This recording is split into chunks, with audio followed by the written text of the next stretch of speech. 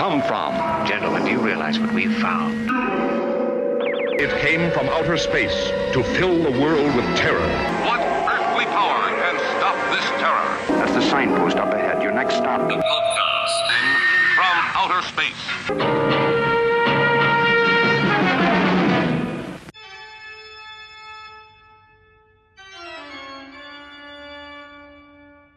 The gods are but names of the force of nature themselves.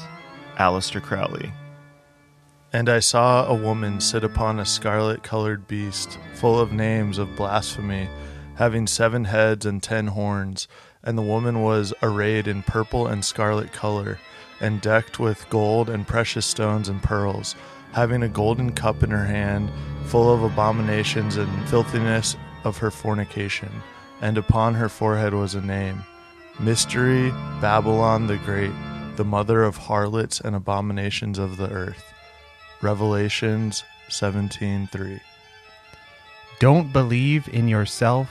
Don't deceive with belief. Knowledge comes with death's release. David Bowie. Love Bowie.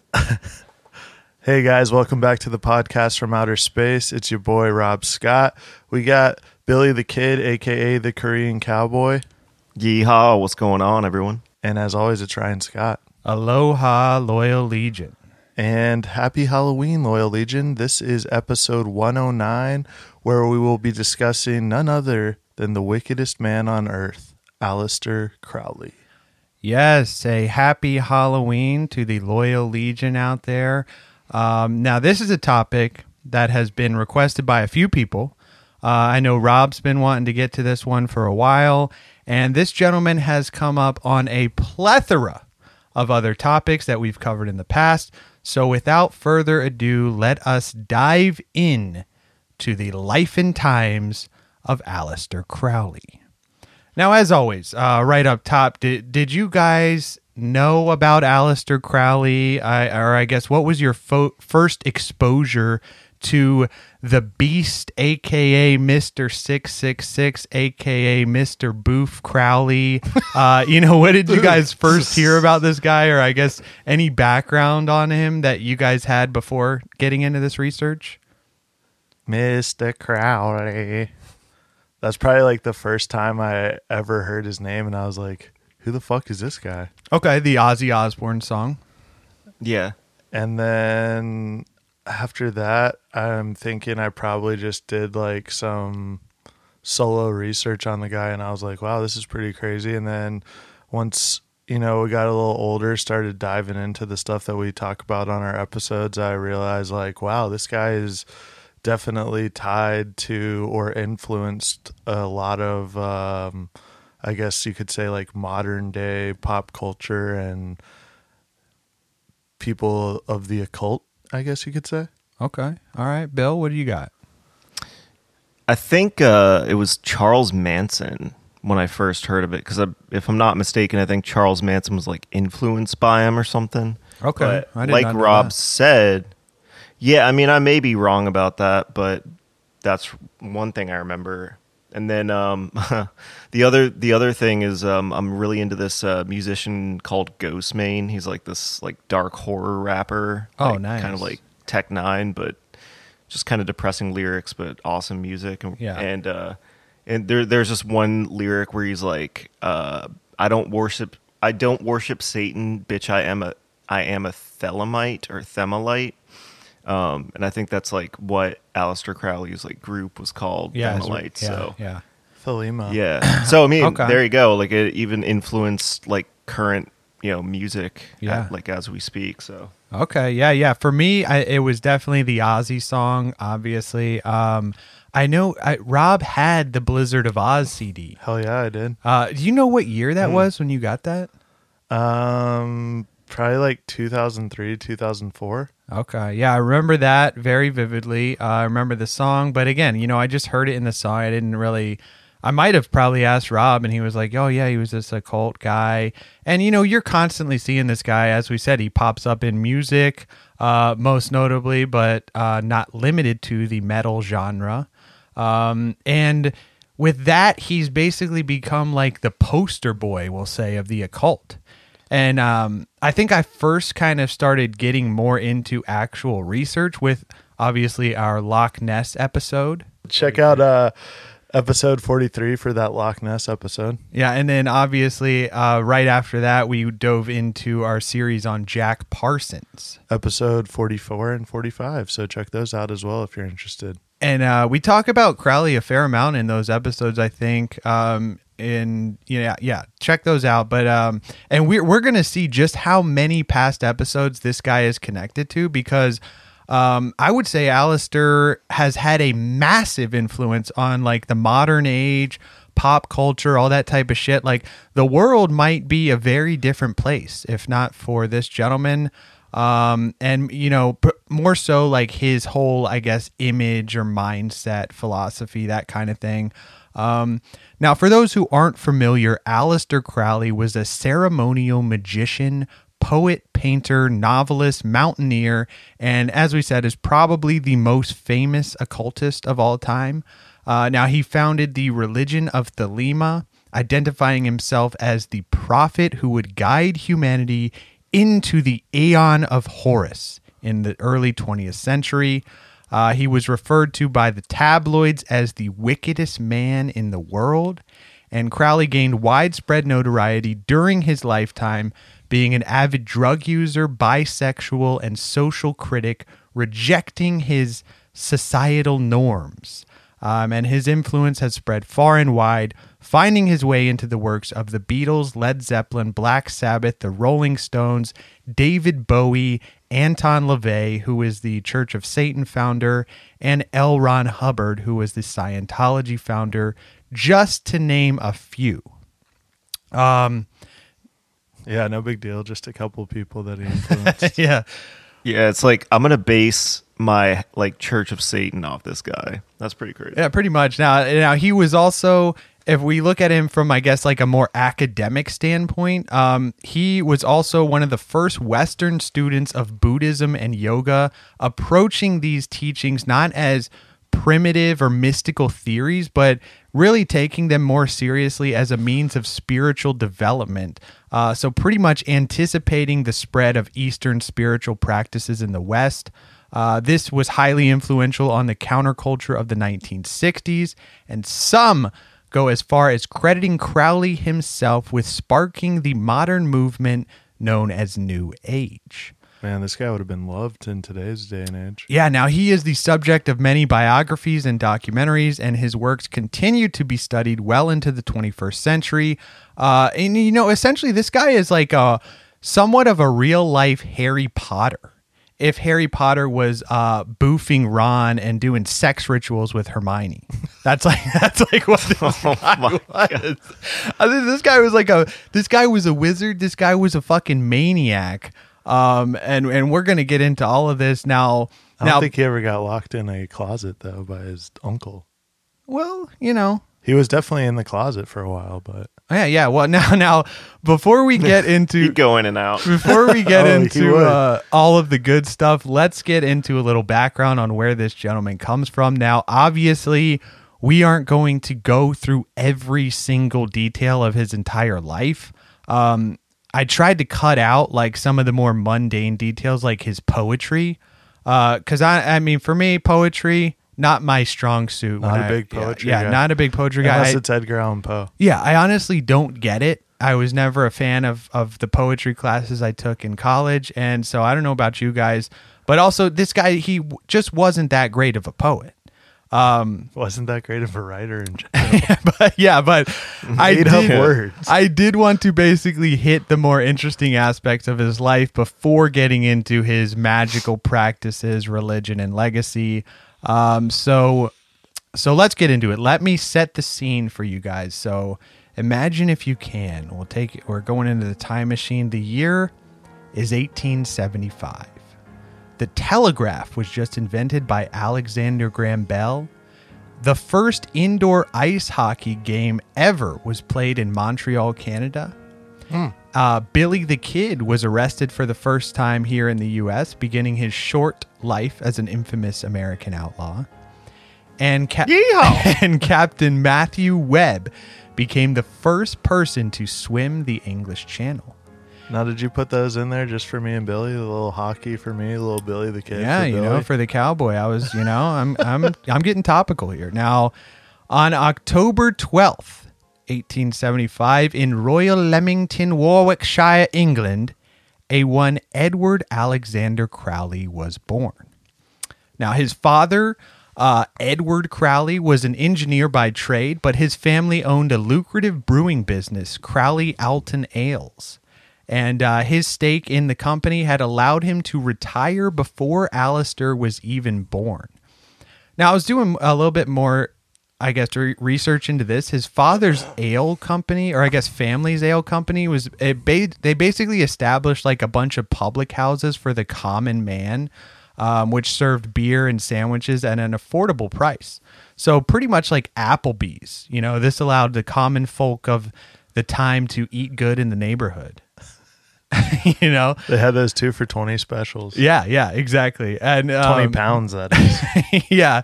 So that's Gonna go get some dumplings at the Cracker Barrel. yeah, that's or Crowley's place. Yeah, that's essentially what this was. So I mean, this gave them a fucking myriad of wealth. His family, Big sandwich guy.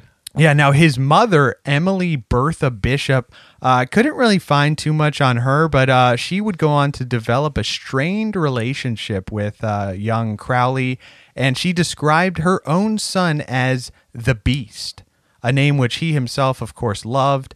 Apparently, she was a massive bitch. You would probably say that too if your mom called you the Beast. Yeah. Now, Crowley's father had been born a Quaker, but he had converted to the Exclusive Brethren. This was like, I guess, a sect of a Christian fundamentalist group. Also, it sounds like a great rap group name. Exclusive Brethren. The Exclusive Brethren. Now, Crowley, he had a pretty strict Christian upbringing. No toys, no children's books, and the family would read passages from the Bible every morning at breakfast. That sounds fun. Yeah. So at the age of 8, Crowley was sent to an evangelical Christian boarding school. And that's where it all went wrong. And then to a prep school in Cambridge run by Reverend Henry Darcy Chapney. This guy Crowley considered a sadist. And, it's important to note, as a young lad, Crowley was full on dedicated to Christianity. He studied the Bible. He said his prayers. He was as good a son as an evangelical Christian father could ask for. And his father, I guess, was sort of like a traveling preacher, and Crowley would go with him on these trips out to spread the good word of the Lord. Now, in March of 1887, when Crowley was 11, his father died of tongue cancer. And this is often seen as the first turning point in Crowley's life. As we said, he had always maintained a respect for his father, describing him as, quote, "My hero and my friend." Now, this was a turning point in that from here he began to sort of question the Christian faith. He had visions from a young age of being defiled and disrespected by women, being tortured, all that kind of shit. And in a way, his father's death sort of became the catalyst to Crowley's later beliefs. From here, he begins misbehaving in school, became skeptical of Christianity. He would point out inconsistencies in the Bible to his religious teachers, and he became obsessed with the book of Revelation. He sympathized with the antagonists in the Bible, and this fascination stayed with him his whole life. And this is pretty interesting because it's like being raised in this fundamentalist Christian household. This was kind of like the lens that Crowley would view the world through. And he sort of stayed within this box of Christianity his whole life, I don't know if you guys are familiar with like the Necronomicon at all. You ever heard of that? I have. It's like the mythical like Book of the Dead from the like H.P. Lovecraft lore. Another guy. Evil Dead. Yeah. Essentially, like that book, I actually have a copy. Me and Niklaus were obsessed with it in high school. I remember that. The book opens up with like, to believe, like, in order for all this like satanic ritual, like Book of Dead type shit to work, like you have to believe in God, you have to still be in the lens of Christianity, because it's like, for every hero, there's a villain, for every good, there's an evil. So it's kind of like the same, what's that saying? Like the same side of the coin? Don't think that's I it. think that's right. Something like that. Same side of the coin. Yeah, same edge. It's a double-edged sword. How about that? Well, are you right. tracking there? H.P. Lovecraft was another guy influenced by Aleister, yes? Yeah, it's horror writings. You could kind of view Aleister as like an early horror writer, I guess. But yeah, I mean, you kind of see what I'm getting at there. This is where I'm getting at. Like he always viewed the world through this lens and kind of stayed in this box with his beliefs and teachings and shit. He was in a lot of boxes. Yeah. Now he also mutilated a cat as an experiment, since he was told they had 9 lives. Again, you look at this from a fundamentalist Christianity viewpoint, like they take the Bible literally. So Crowley took that literally, and he proceeded to chloroform the cat, poison it with arsenic, slit its throat, crushed its skull, burned it, and then threw it out the window. And he says this was a success. The cat did in fact die. But yeah, He kind of sounds like he might have turned into a serial killer, to be honest. Well, little Jeff Dahmer over there. Serial killer. Yeah, exactly. And he's like, "Geez, Dad, I'm just trying to enjoy some Crowley Alton ales. What the heck?"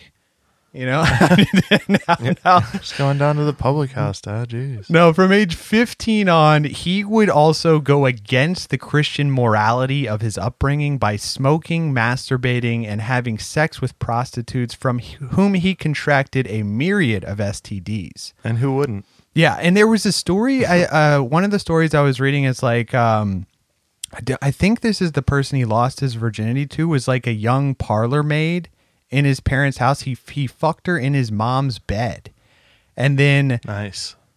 the family like blamed it on the maid, and she was fired. Aleister took no responsibility, and then he would later say that she would go on to become a prostitute, and one of the prostitutes that was murdered by Jack the Ripper. So Whoa. that's like who knows if that's true? That's just Crowley kind of trying to insert himself into history, I think. But interesting story nonetheless. Now, also, upon his father's death, Crowley inherited a third of his father's wealth.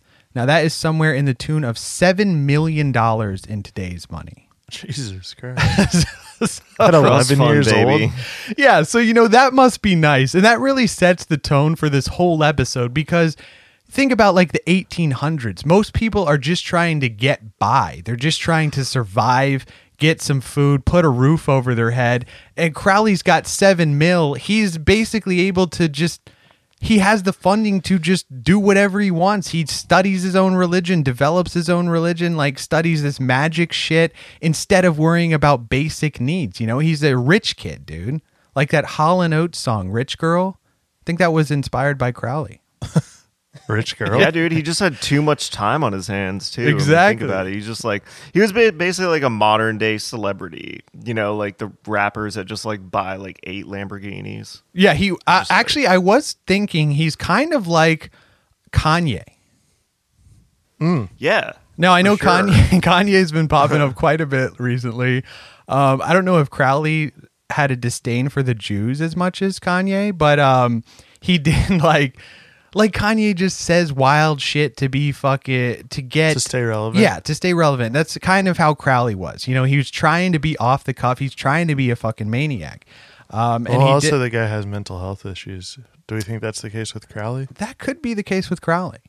Also, you get $7 million at 11 years old. That's going to change your life. Yeah, for sure. Exactly. Right. And he did like dismember and like burn and poison and like, mutilate the cat or whatever. Yeah. You can be a psychopath. Maybe. Yeah. Now, So by the age of 19, Crowley had developed interests in chess, poetry, and mountain climbing. Having adopted the name Aleister over Edward, in October of 1895, Crowley began a 3-year course at Trinity College, Cambridge, where he entered the study of the moral sciences, concentrating in philosophy. Now, with approval from his personal tutor, he then switched his study to English Lit. Just like you, bud. Yeah, but however, this was not part of like the curriculum offered. So I don't know if he could have actually got a degree in this.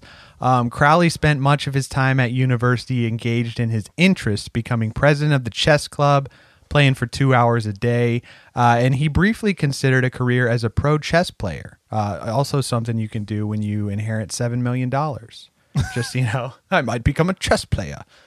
That's what I'm doing with my life. Yeah. There's a lot of options. Yeah. Chess player. Scuba chess diver. player. Now Crowley also embraced his love of literature and poetry, particularly the works of Richard Francis Burton and Percy Shelley, who we know all too well from our Frankenstein episode. Check out episode 36 if you'd like to learn more about Frankenstein. Yes, Percy Shelley, he was the husband of Mary Shelley who wrote Frankenstein, and this guy was a fucking maniac in his own right. Douchebag. Yeah, check out that episode for more info on him. But Crowley liked this guy's poetry. Now, he continued his mountaineering, going on holiday to the Alps to climb every year from 1894 to 1898, often with his friend Oscar Eckenstein. Classic rich guy stuff. Oh, Going yeah. to the Alps, The Alps. playing chess. Yeah, now, in 1897, he made his first ascent of the Monch, which is, I guess, this mountain in the Alps, without a guide. Now, this was, like, no joke, crazy feat in mountaineering, and this led to his recognition within the alpine mountaineering community, because this guy did become like a no-joke mountaineer. I mean, he would go, we'll see, he went on many treacherous mountaineering expeditions throughout his life. Did he make it to the top of Everest? He did not make it to the top of Everest, but they did attempt K2, which I believe that was like so did Adam. Yeah, that was like the first. That was like the first expedition up K2. We'll get into that later. Now, Crowley had his first significant mystical experience, we'll call it, while on holiday in Stockholm in December of 1896. Now, several biographers, including Lawrence Sutin, who wrote the biography that I read for this episode, believe that this was the result of Crowley's first homosexual experience, we'll say. And this enabled him to recognize his bisexuality. In one of the documentaries I was watching, I guess it was just like he got this painful vision, and it was like torture and torment, probably from being boofed by this gentleman. And he said this was like his mystical experience, which kind of like pushed him more into studying the occult. He had a dream that someone was just feeding him. Well, Yeah. It's so crazy because so far, besides like killing and maiming a cat or whatever, but so far sounds like a pretty normal guy, Like, yeah, just, and I do like, think... oh, wait, hold on. Like, I might be gay. Oh, it was a mystical experience. Like, how many people in our culture now like have that on a daily basis? It doesn't make them like this deity or anything. I mean, it is like we say a lot, like you have to look at someone through the lens of like their time. So 1896, I mean, homosexuality is like illegal. It's highly illegal. Like people were killed for this type of shit.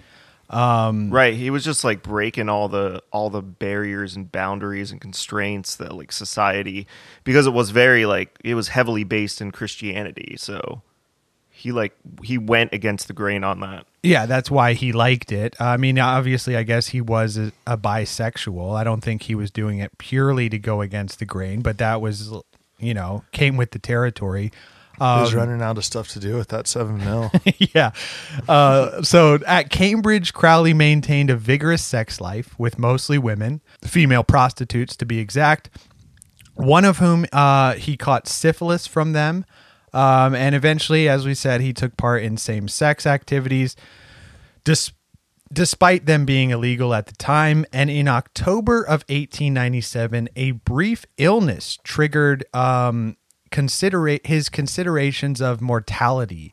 And he said, quote, "The futility of all human endeavor." So from this point on, Crowley abandons all thoughts of a normal career in favor of pursuing an interest in the occult.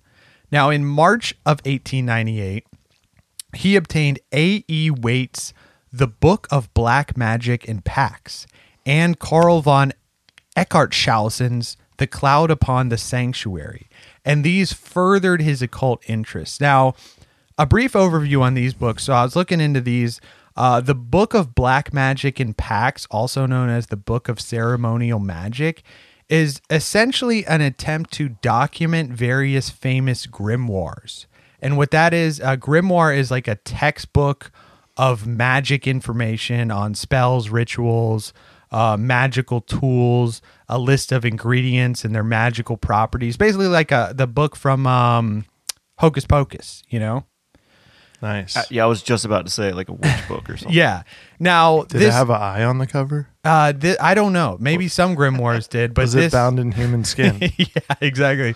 So this book essentially aimed to kind of collect famous grimoires and explain the history behind them, talk about the legends surrounding them, discuss them on a theological level, and sort of it combined many famous grimoires into one text or system.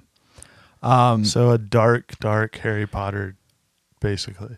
No, not. It's like a combination of spell books, kind of like a cookbook, but for black magic. But for witches and Yeah. warlocks. Yes. And wizards.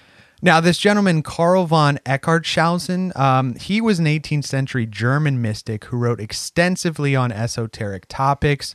Now his work, Cloud Upon the Sanctuary, is basically Christian mysticism veiled in Hermetic code. Now, I don't know what that means, but I like it. I was just about to say, I was like, I have you, no idea what you just Obtained said. a copy for yourself? I was trying to... a lot of this shit, guys, as we'll see, is incomprehensible bullshit. Just like Aleister Crowley's work. That's what I'm saying. Like this guy, Eckartshausen, he was a member of the Bavarian Illuminati, which we discuss in our Illuminati episode. Episode number 50, if you'd like to learn more about the Illuminati. Yeah, now he left for spiritual reasons, but in this book, Cloud Upon the Sanctuary, he mentions a Society of the Elect, which has essentially existed from the beginning of time in this invisible celestial church. Now, is that any relation to the Exclusive Brethren? I don't think so. That is more Christian. Not as exclusive. Yeah. Now, he predicted that, quote, "It is the society whose members form a theocratic republic, which one day will be the regent mother of the whole world." So I guess like a one world government. This is right up there with Illuminati type New shit. World Order? Yeah. Now, this book influenced the Hermetic Order of the Golden Dawn and most notably Aleister Crowley. Like we said, he was very influenced by these two books. These guys are taking a long time to get this shit done. This is written in 1800. Yeah, dude. I mean, Cloud Upon the Sanctuary, even before that, I believe, 1700s. Now, in July of 1898, Crowley leaves Cambridge, not having any degree, despite doing very well in his studies. And at Cambridge is also where his dabblings in ritual magic begin. Now, in August of 1898, Crowley is in Switzerland, where he met the chemist Julian L. Baker, and the two began discussing their common interest in alchemy, which is, I guess, like the practice of turning various metals into gold. Now, back in London, Baker introduces Crowley to George Cecil Jones, who was his brother-in-law, and a fellow member of the occult society known as the Hermetic Order of the Golden Dawn, which had been founded in 1888. So a background on the Golden Dawn, they were basically a right-hand path magic society, because I guess within like the realms of ritual magic, you have right-hand path, left-hand path. Right-hand path is more like the good guys, left-hand path being the bad guys, I guess, or like, I don't know, using like the right-hand path guys wanted to kind of keep it secret, keep it for themselves. They would practice them in these elite societies.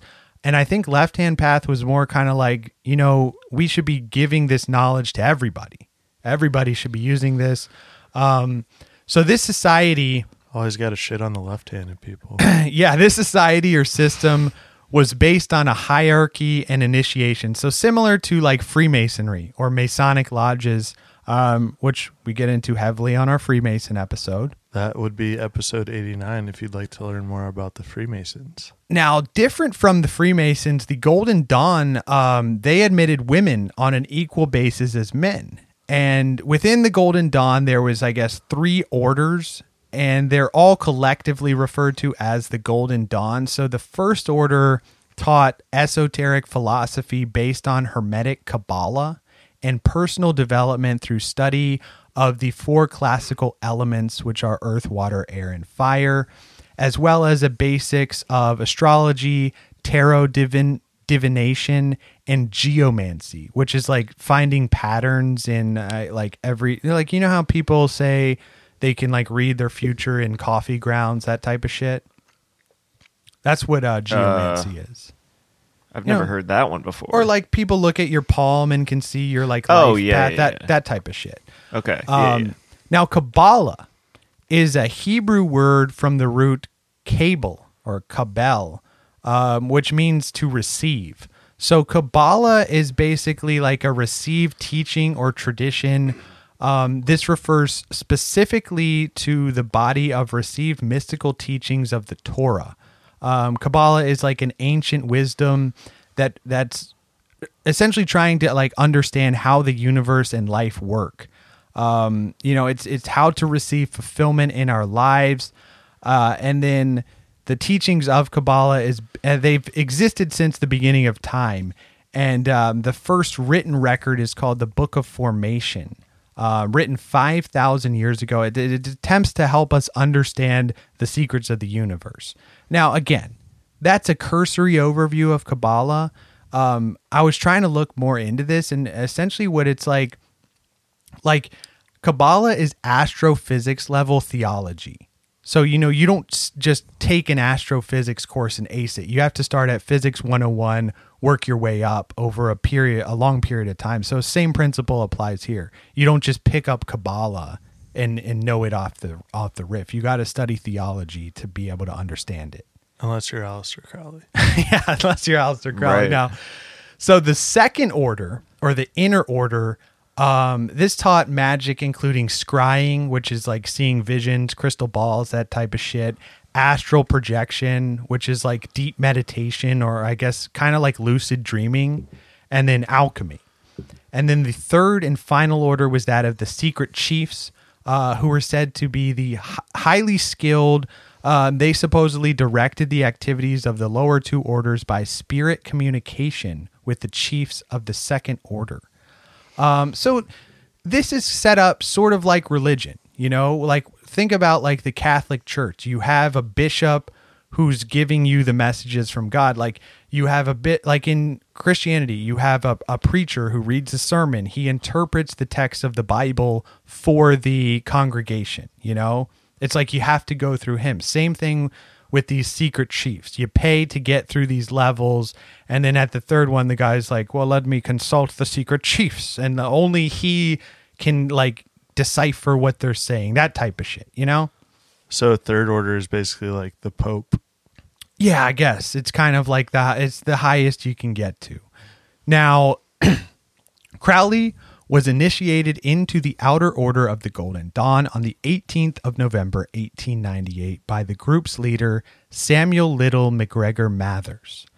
Now, Mathers himself was a master Freemason who is credited with founding the Hermetic Order of the Golden Dawn, and he translated many important magical texts like the Key of Solomon and Kabbalah Revealed.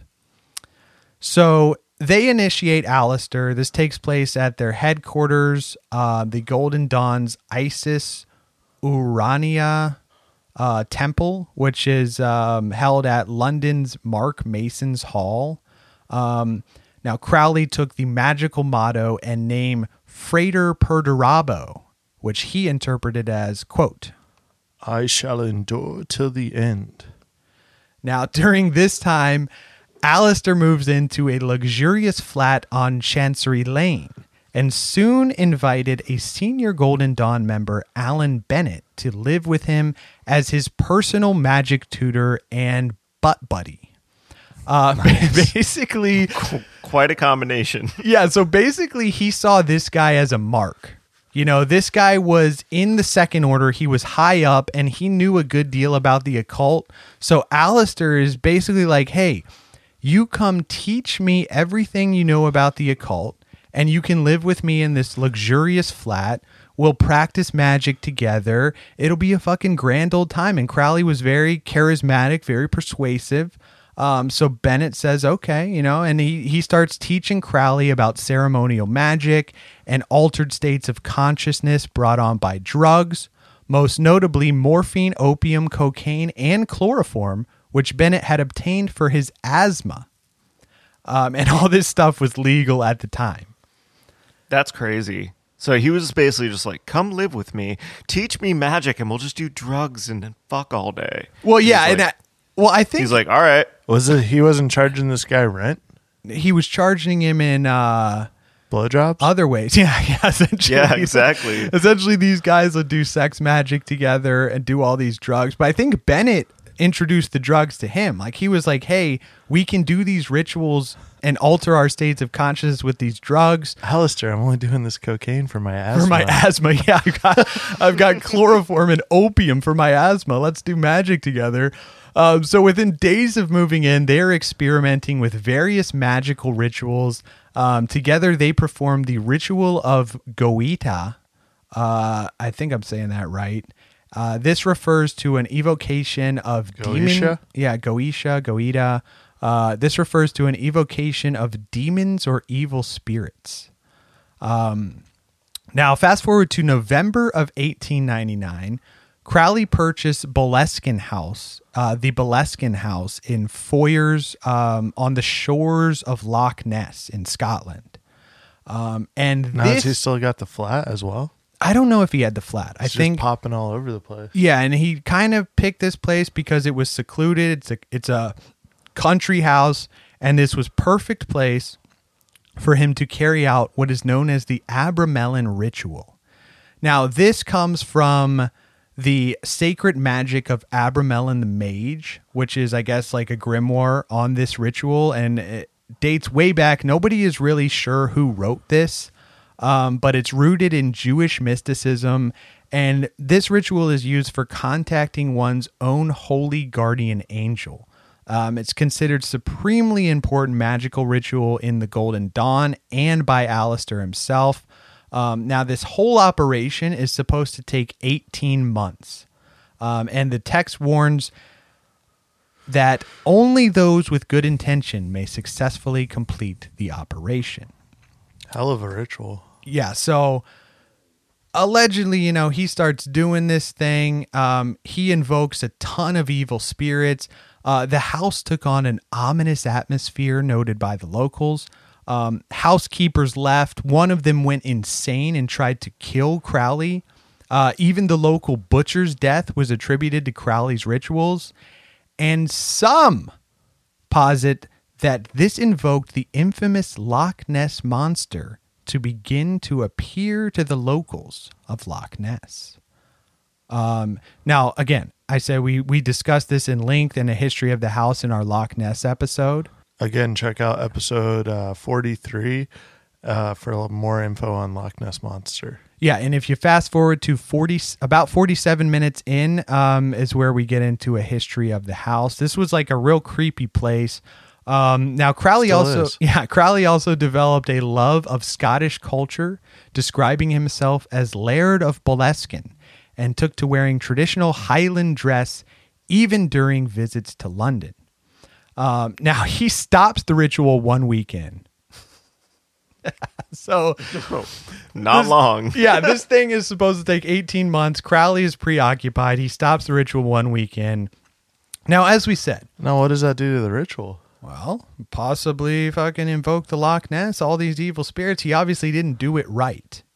And Probably not with good intention either. Yeah, and I think with I was going back in our Loch Ness episode, like the two previous owners of the house after Aleister, both of whom committed suicide, one of them in the house. So, you know. And it burned down in 2019, I found out. Yeah, so probably didn't do the ritual correct. Now. Left a fucking portal open or something. Yeah. Now, he is initiated into as we said, he's initiated in the First Order. He's doing real well. He's passing everything with flying colors. He's catching on to all this ritual magic very quick. And he's progressing through the ranks. So he's like, guys, come on. Yeah, I got to get into this Second Order. But, you know, it's no secret, no surprise that he was unpopular in the group. His bisexuality and libertine lifestyle had gained him a bad reputation, and he had developed feuds with some of the other members, including famous poet W.B. Yeats. Now, Mathers, the founder, also didn't really care for Aleister. The guy that let him in. Yeah, basically, think about it. Aleister's the new kid on the block. He's the hot shot. He thinks his shit don't stink. He's doing the Abramelin ritual right out of the gate. This was like their supremely important ritual, and Aleister's just like, oh yeah, let me go do this right now.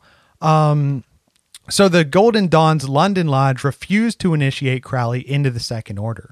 Now, he went and visited Mathers personally in Paris, and Mathers went ahead and admitted him into the Adeptus Minor grade, mostly because he needed money. He needed Crowley's money. He saw Crowley as this rich guy who could offer money to keep the Golden Dawn going. Now, after this happened, a schism developed between Mathers and the London Lodge members. They were unhappy with his decision. And so Crowley and Mathers basically attempt to go seize their ritual palace or whatever. The temple space at 36 Blythe Road in West Kensington. So they go try to take this from the London Lodge members. They post up in there and they basically say hey, anybody that wants to come do these rituals needs to, recognize me, Aleister Crowley, as a member of the Second Order. Now, eventually this was taken to court, and the judge ruled in favor of the London Lodge as they had paid for the space's rent. So this left both Crowley and Mathers isolated from the group. So he says, you know what? Fuck the Golden Dawn. And he dips out to Mexico. Classic. Nah, it's just funny. He's basically like Kanye West and Donald Trump, as one human. I've been told that I'm the greatest magician. That's what they said, that I'm the greatest magician. Yeah. So, but also Golden Dawn, it really just wasn't what Crowley had expected it to be.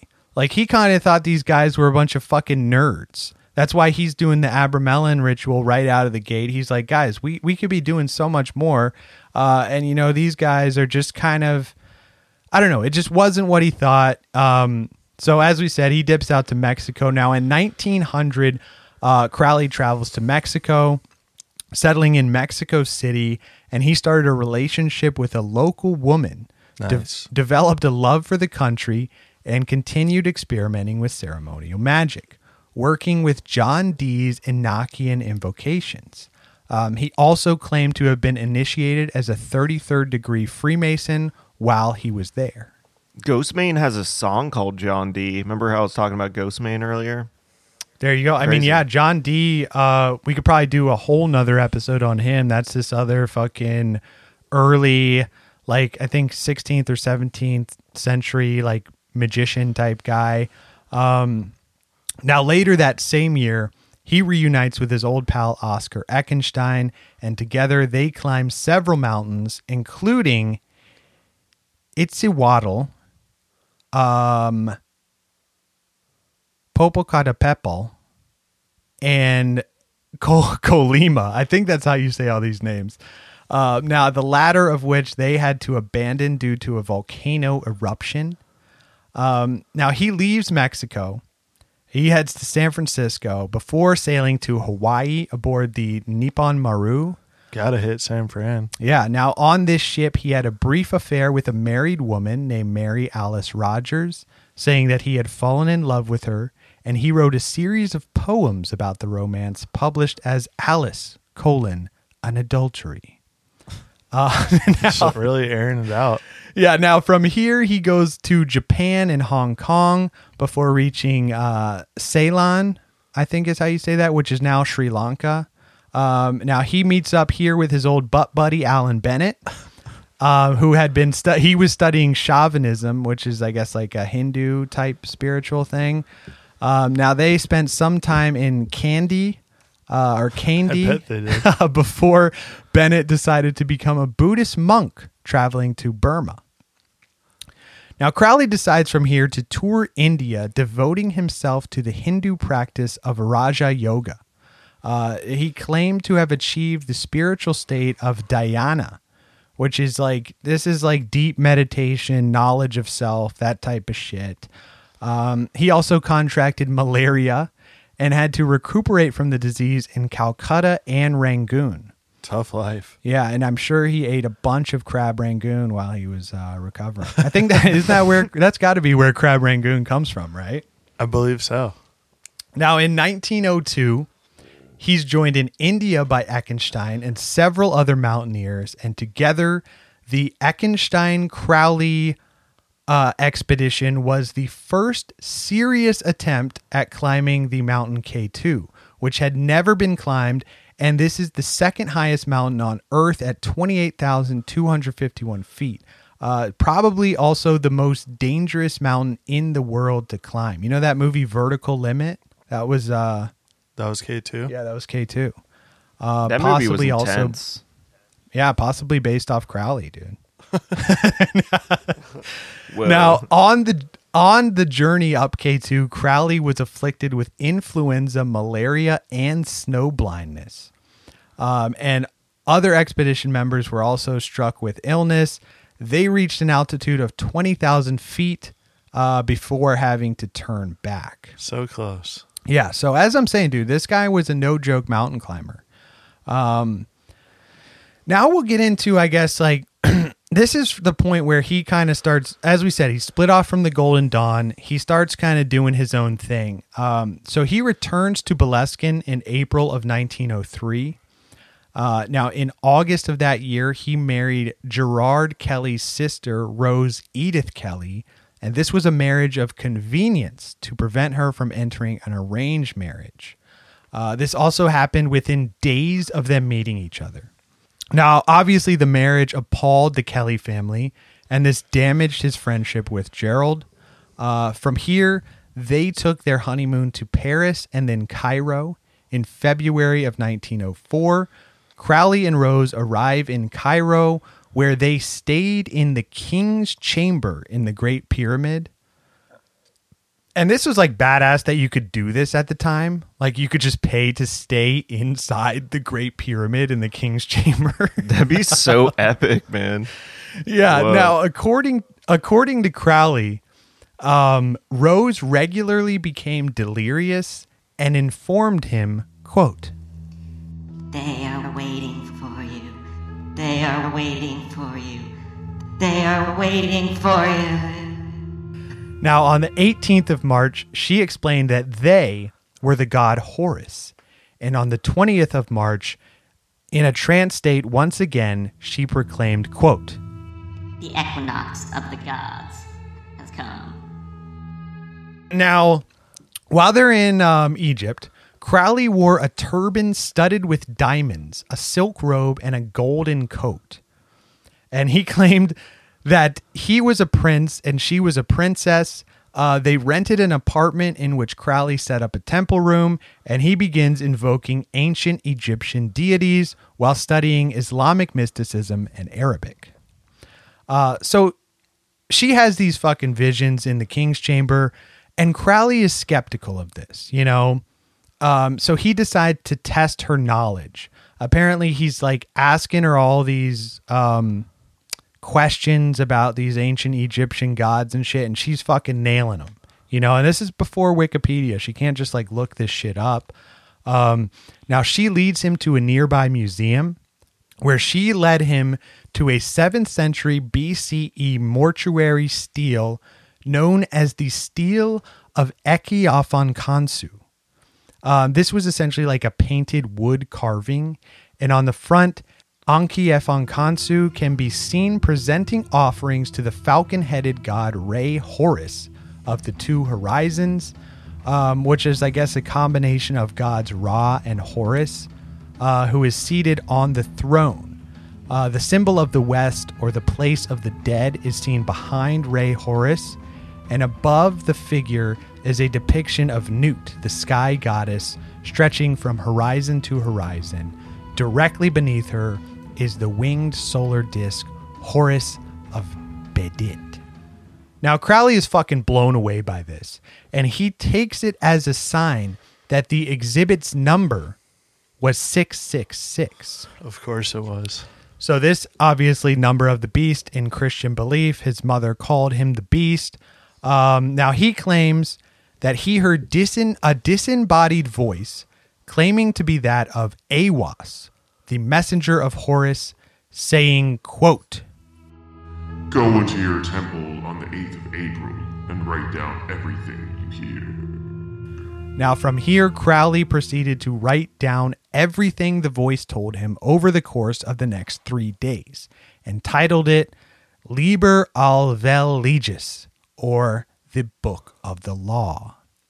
Now, the book proclaimed that humanity was entering a new aeon, and that Crowley would serve as its prophet, and it stated that a supreme moral law was to be introduced in this aeon, saying, quote, "Do what thou wilt shall be the whole of the law." So this meant basically that like people should learn to live in tune with their true will. Basically do whatever the fuck you want, you know? This book and its philosophy would become the central tenet of Crowley's religion, Thelema. Now, it is important to note that Thelema had not been developed by this point. So Crowley said that at the time, you know, he had been unsure of what to do with the Book of the Law. He often resented it. He said he ignored the instructions which the text commanded him to perform, which included taking the stele of revealing, that Egyptian stele at Exhibit 666, from the museum, obtaining his own island, and translating the book into the world's languages. So this was way too much work for Crowley. He's like, yeah, I'm not going to fucking do that. And according to his account, he instead sent the typescripts of the work to several occultists he knew and essentially shelved the manuscript. You know, some say, I guess, like, think about like you're trying to start your own religion. And I guess Crowley thought he wasn't big enough at the time to release this and gain any real followers. You know, he hadn't really developed that, he hadn't developed the image that we know him as today. So, you know, I guess he just thought he wasn't big enough to release this thing. So as we said, he fucking shelves it. Yeah, and I'm not going to listen to these gods. I'll just go ahead and put that one on the shelf for a couple of years. Yeah, this god tells me to get my own island and translate this thing. Not going to do that. Yeah, I mean, and his whole thing is like, do whatever the fuck you want, bro. You want join my religion? You want to join? People are like, yeah, sure, I mean, yeah, why not? You know? Yeah, I guess he didn't want to translate this thing, so he just did what he wanted. Now, in 1906, his daughter also died of typhus. And at this point, he fucking hates Rose, his wife.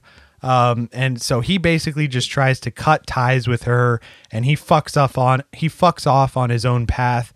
But I guess he did continue to support her. She continued to live with him, but he was up to here, guys. He was up to here with Rose. He fucking didn't like her, wasn't in love with her anymore. So now we get into the period of, I guess, the AA, which is kind of Crowley's own version of the Golden Dawn. So with his old mentor, George Cecil Jones, Crowley continued once more to perform the Abramelin rituals. Picked it back up. Yeah, picks it back up. And this was in Surrey or South London at some hotel, or Ashton Park Hotel. I don't know if he had an apartment there or what. Now, Crowley claimed that in doing these rituals, he attained samadhi, which in Buddhism is the last step of the Eightfold Path, or union with the Godhead, thereby marking another turning point in his life. He also became a heavy user of hashish during these rituals. He wrote an essay titled The Psychology of Hashish in 1909, which he praised the drug as an aid to mysticism. He also claimed to have been contacted once again by AWAS in October and November of 1907, claiming that AWAS dictated 2 further texts to him. The Liber, is that 8? 7. The Liber 7 and Liber Cordis Sinciti Sepertine. Don't know how to pronounce that. But Serpente. yeah, so both of which were later classified as the holy... Serpente. Okay. Both of these were later classified as the holy books of Thelema.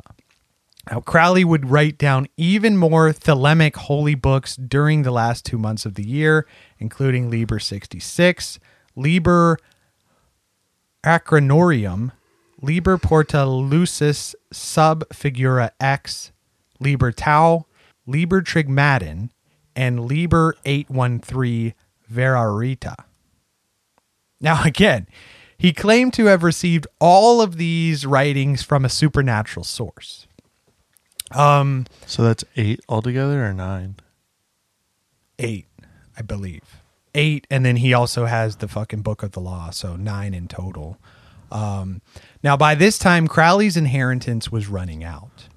Burning through that 7 mil. He's just burning. He's smoking through that 7 mil. So staying at the Great Pyramid probably took a big chunk of change. yeah, traveling all over the world, climbing mountains, writing these fucking holy He's books. like, oh yeah, let me just live in Yeah. India for a while, then go to China and Hawaii. And Yeah. So he's trying to earn money. He was hired by George Montague Bennett, the Earl of Tackernville, to help protect him from witchcraft. This guy was deeply paranoid. He thought that his own mother was like using witchcraft against him. So he hires Crowley as his like protector. And Crowley recognized this paranoia as being based in this guy's cocaine addiction. So he takes him on holiday to France and Morocco to recuperate. Now, in 1907, he also began taking paying students whom he would instruct in occult and magical practice. And here enters the picture a one Victor Neuberg. Newberg or Neuberg? I don't know. Not sure. Okay, Victor Newberg, who Crowley met in February of 1907. Now, this guy became his closest disciple and his new butt buddy. So in 1908, the pair toured northern Spain before heading to Tangier, Morocco. The following year, Newberg stayed at Boleskine, where he and Crowley would engage in magical studies by day and sadomasochism by night. So they were like doing BDSM type shit. They would like tie each other up, boof each other. I think most of the time Crowley made this guy boof him. Because Crowley was notoriously a bottom. Yeah, well, just so much time on his hands. And he obviously had a kink from the very beginning. Let's be honest. Exactly, yeah. Now, in November of 1907, Crowley and George Cecil Jones decide to found their own occult order to act as a successor to the Golden Dawn. The result was the AA, and it's written as like A little triangle symbol, A little triangle symbol. Not to be confused with Alcoholics Anonymous. Yeah, not to be confused with Alcoholics Anonymous.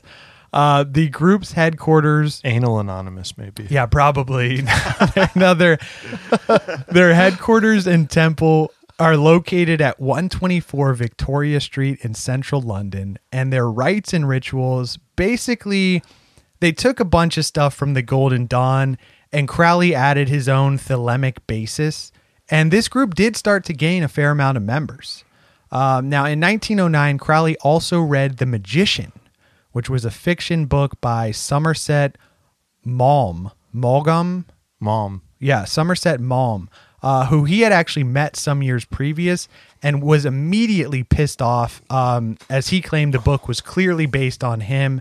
Now, from here, Crowley went to Vanity Fair and claimed that this was plagiarism, and he had his buddy write up an article, and this whole spiel kind of helped Crowley in developing the AA, because he was like, hey, this isn't what I do. I want to start my own order, kind of get the good word of my religion out there.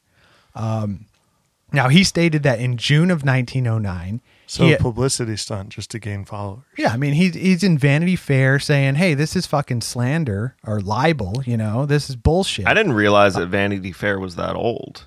Shit. Oh, yeah, dude. See, the tabloids and like magazines of the time, I mean, think about it. That's people's entertainment. And Crowley was huge into this stuff. This kind of helped him like develop his notoriety, I guess, or infamism. Yeah, it's like he was like the first mass social media marketer before social media. Yeah, exactly. Now, Crowley stated in June of 1909 he had rediscovered his shelved manuscript, the Book of the Law. He found it while going through his stuff at Boleskine. When he wasn't getting boofed. Yeah, and he developed the opinion that Thelema represented objective truth. Now, note again, Thelema still hasn't been developed by this point, but with the development of the AA, it was in its infancy. So he's trying to like kind of hash these ideas out. Now, in March of that same year, he began production of a biannual periodical titled The Equinox. He billed this as the official organ of the AA, and this was, quote, the review of scientific illuminism. Now, also by this time, Crowley had become increasingly frustrated with Rose's alcoholism because, like we said, she was still living with him, and he would apparently bring his like mistresses, his butt buddies back, and they would do sex magic all in the house, BDSM type shit, while Rose was still in the house. Rose even said in one of the documentaries I was watching that he would hang her from her ankles in the closet while he was doing this fucking sex magic shit. You're not going anywhere, Rose. Yeah, so, you can watch me from the closet. So I think he would shut the door. Dude, Crowley kind of sounds like an asshole, man. And was she like still in love with him at the time, or was she like, whatever, this is annoying? I don't know. I mean, I guess she just thought, hell, this guy's a fucking millionaire. I can just fucking live at this house and drink. Just get shit-faced. Yeah, she became an alcoholic by all his friends. Yeah. Now, in November of 1909, he divorced her on grounds of his own adultery. Rose agreed to this, but she continued to live at Boleskine. But as her alcoholism worsened, she was eventually institutionalized in September 1911, where she stayed for the rest of her life. So, November 1909, Crowley and Newberg, they traveled to Algeria, touring the desert from El Arba to Al-Maleh and then to Dale Aden. These are all just, I guess, like Muslim villager towns in Algeria. And Crowley would recite the Quran on a daily basis. They would just kind of wander around the fucking deserts of North Africa, I guess. Now, during this trip, they practiced Enochian magic rituals in order to invoke the 30 aethers of spiritual being, with Newberg recording the results. This was later published in the Equinox as The Vision and the Voice. Now, on this trip, Crowley again wore his turban, and he shaved Newberg's head and walked him around on a leash through the Muslim villages to instill fear in all of the locals. They would also engage in a ritual titled The Rite of Pan, involving a mountaintop sex magic ritual where Newberg engaged in the active role. What does that mean? So that means he's fucking Crowley in the ass on this mountaintop. now during this ritual, Crowley also invoked the demon Choronzon, with a blood sacrifice and considered the results to be a landmark in his magical career. So apparently, I was looking more into this ritual. They drew a triangle in the sand and they slit the throat of a pigeon and placed one at each corner of the triangle. Crowley then entered the triangle alongside Newberg in order to be possessed by the demon. And I think they would also do this sex magic in the triangle. And Newberg said that this was the most terrified he'd been in his entire life. Well, you're getting dragged through the desert on a leash by some guy who shaved your head and is making you fuck him in the ass on top of a mountain. That sounds pretty Conjuring demons, like slitting pigeons' throats. Yeah. I mean, yeah, he crazy, said man. that he said, I guess, in this ritual, like, it should have just been Newberg in the center, writing down what he saw. But Crowley went in, wanted to be possessed by this demon. They saw the demon. It, like, held Newberg down and tried to kill him. They fended it off. Fucking crazy ritual. Look into it. Now they were like, hey, bud, let's go home, all right? Yeah, January 1910, they returned back to London. And Crowley found that Mathers was suing him for publishing the Golden Dawn secrets in the Equinox. But the courts ruled in favor of Crowley. The case was widely reported in the press. And this helped all these court cases that he's going to just further helped Crowley gain this widespread notoriety he was looking for. Now, Crowley enjoyed this. He played up to this, like, sensationalist stereotype of being a Satanist and advocate of human sacrifice, although he was neither. Because it's like we said, you know, most of these guys, like you look at these Golden Dawn guys that were pissed off at Crowley, most of these guys just wanted to remain secret. You know, they thought this was like esoteric knowledge. They wanted to keep this stuff private. And Crowley wanted the exact opposite. He wanted like notoriety for being a famous ritual magician. So this is exactly what the fuck he wanted. Now, from here, he decided to expand his teachings to a wider audience. He developed the Rite of Artemis, which was a public performance of magic and symbolism featuring AA members personifying various deities. This was first performed at the AA headquarters, with attendees given a fruit punch containing peyote to enhance their experience. This guy Real just Jim Jones-esque here. Yeah, exactly. Yeah. This guy's just doing whatever the hell he wants. Like, just, all right, I'm going to. He's really doing what thou wilt. He's doing what thou wilt, dude. That's the whole of the law. Yeah, and like, that's this crazy. I don't know. It's like you're saying, this is like Manson shit. You know how Manson would like take a small amount of LSD and then he would give his followers LSD to kind of like loosen them Yeah, up. so we could control or I guess get them to essentially. believe what. Yeah. Yeah. So essentially kind of the same type of shit. Now, October and November of 1910, Crowley wants to do this same thing, but he wants to charge admission for a wider audience. So he develops the Rites of Eleusis at Caxton Hall, Westminster. Now, this time, the press is like reviewing this shit, and he came under criticism from an editor of the Looking Glass newspaper who called him, quote, one of the most blasphemous and cold-blooded villains of modern times. The article suggested that Crowley and Jones were involved in homosexual activity. Now, Crowley didn't really care about this, but Jones sued the paper for libel, but was unsuccessful based on Crowley's wicked reputation. This led to a majority of the AA followers breaking off their involvement with Crowley over the scandal, and Crowley and Newberg returned to Algeria for further magical workings. I bet he was so excited. Yeah, now from here, Crowley breaks off completely from the AA. And in 1911 in Paris, Crowley met Mary Desty, who became his next Scarlet Woman, as Rose was his first.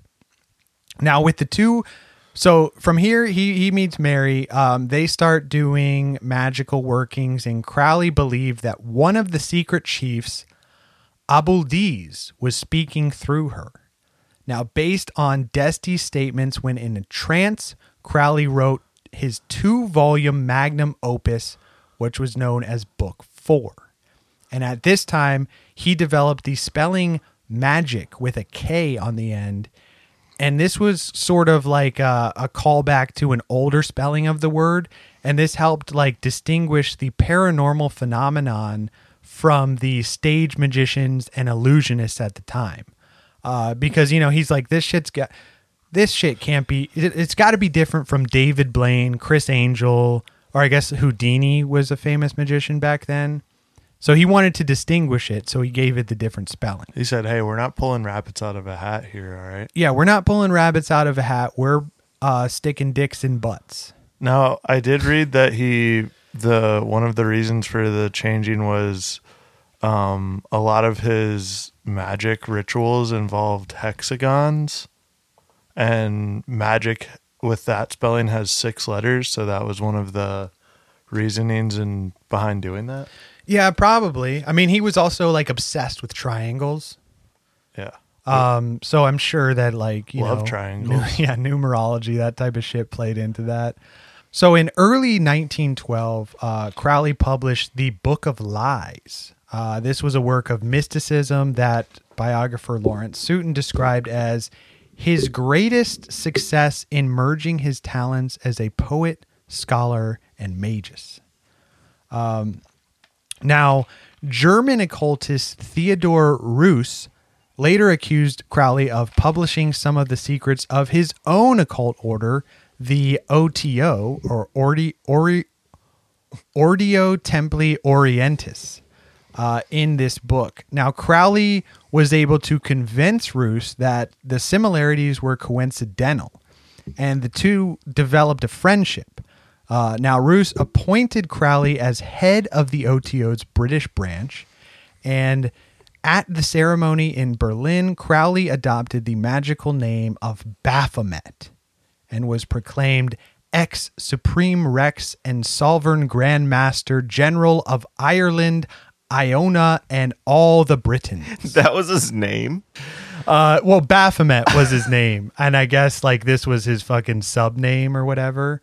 Or his title. Ex-Supreme Rex. Yeah. I love that. Now, with Reuss's permission, Crowley set about advertising and rewriting many OTO rituals, which were then based largely on Freemasonry.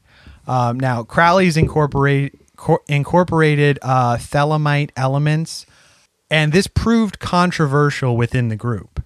Now, Crowley was fascinated by the OTO's emphasis on sex magic, of course, and Crowley devised magical workings based on anal sex and incorporated these into the syllabus for OTO members who had been initiated into the 11th degree. Yikes. So Crowley basically, from this point, uses his leadership in the OTO to spread the word of Thelema. He develops more writing and rituals like the Hymn to Pan, and his most famous being the Gnostic Mass. Now, this led him to develop more and more sex magic rituals. As we said, the OTO was also heavy onto this. And I will play, this is a little excerpt of Crowley reciting the Gnostic Mass. I will play that clip here for you guys to just kind of get a sense of Crowley's voice and what this type of shit was all about.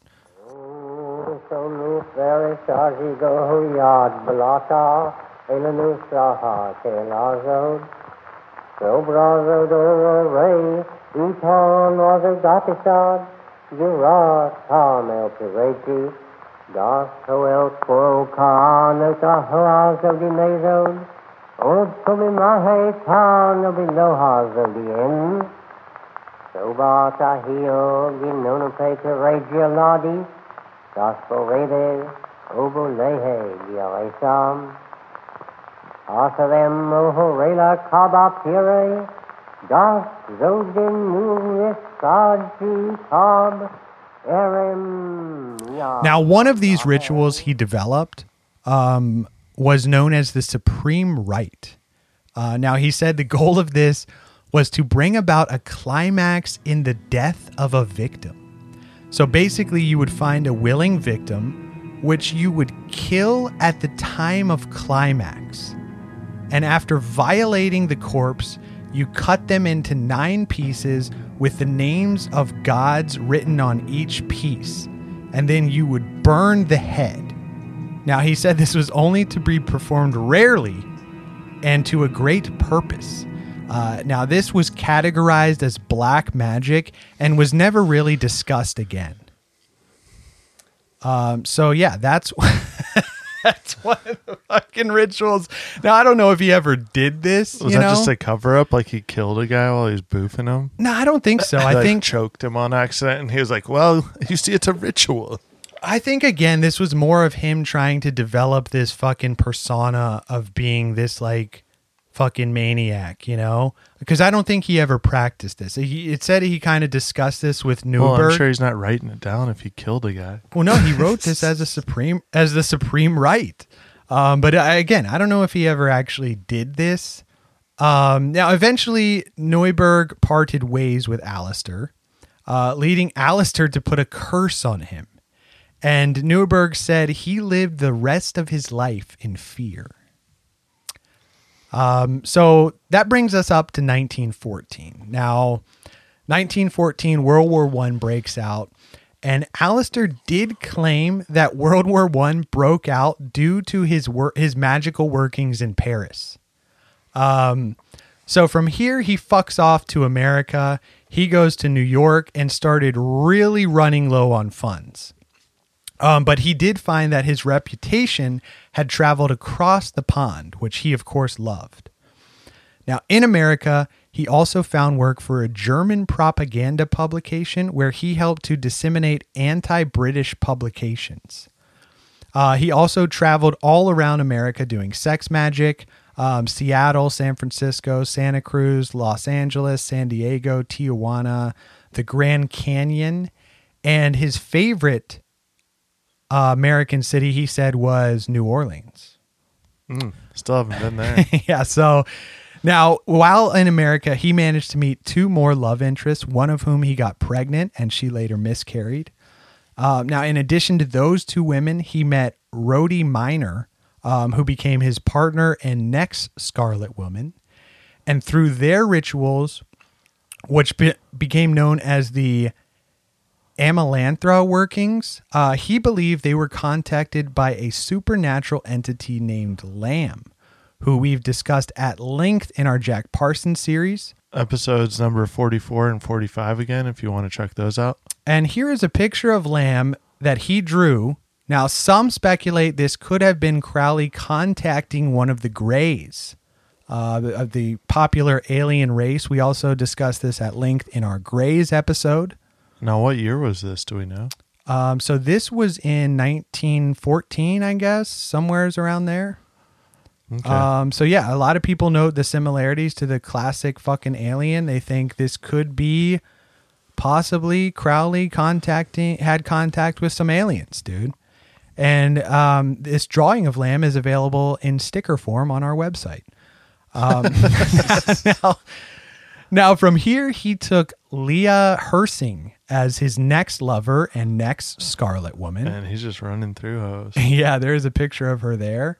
Not that bad for this time for old Aleister, right? Not bad at all. Actually, not bad. Yes, now him and Leah, they fuck off back to London. And at this point, he's destitute. He's run out of funds.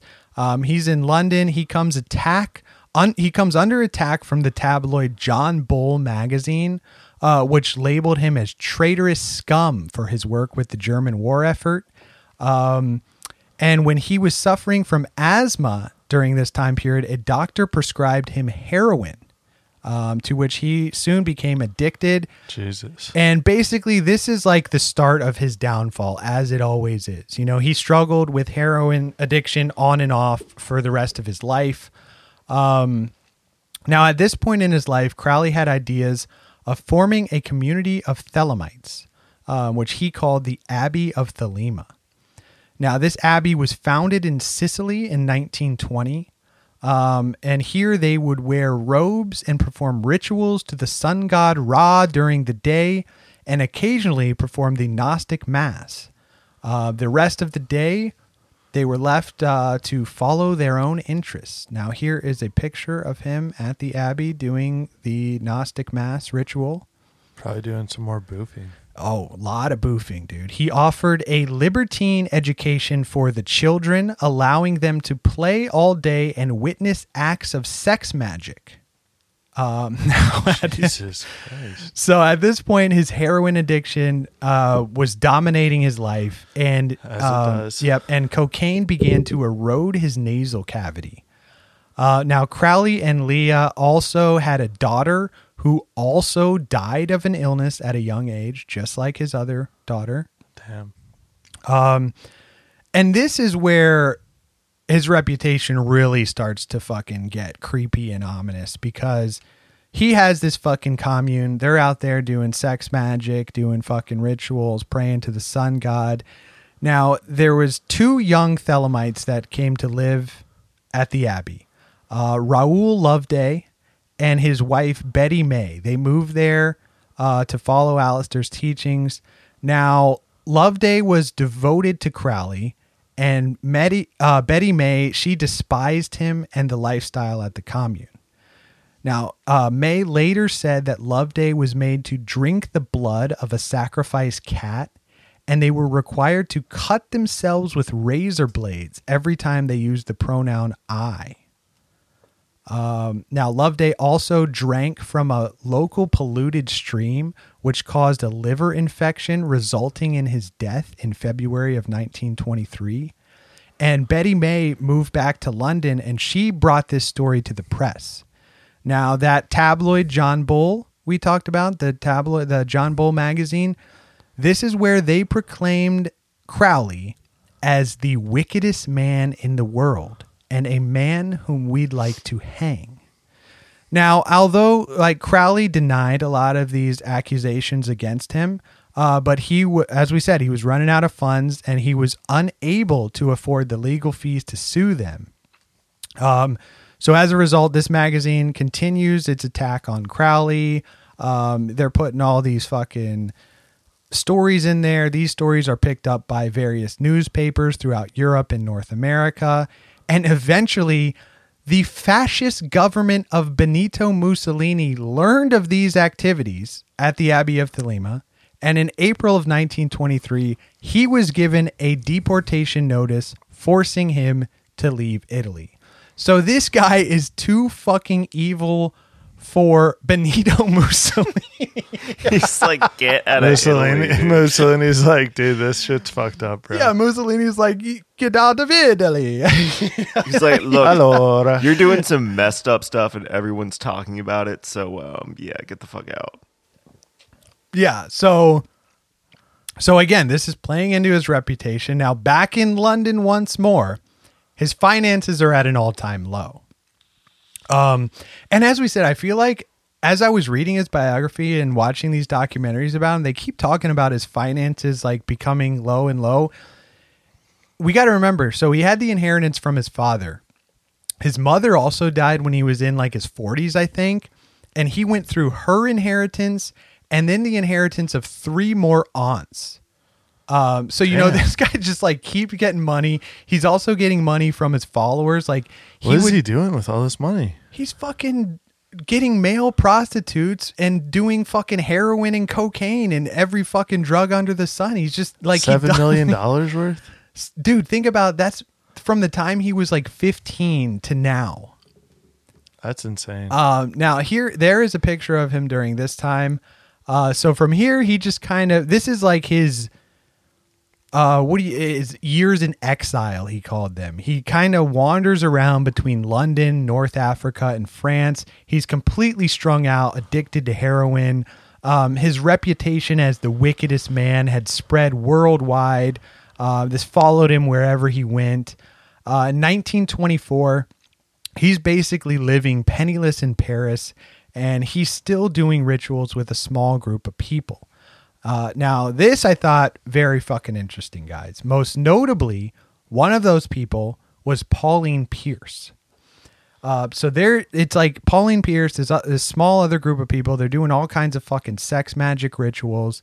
And Pauline Pierce returned to America, and nearly 9 months after her rituals with Crowley, she gave birth to a girl named Barbara Pierce, who would go on to marry George H.W. Bush, the 41st president, and she gave birth to George W. Bush. Now, one of the documentaries I was watching posits that could Aleister Crowley be George W. Bush's true grandfather? That's fucking crazy. I mean, that's a fucking crazy connection, right? Wild, they look kind of the same. Honestly. Yeah, there's this. I'll put this website I found in the description of this episode. There's a website that compares, Barbara's daughter, Pauline's daughter, Barbara Bush. It compares her to, like, she looks definitely more similar to Crowley than her supposed father.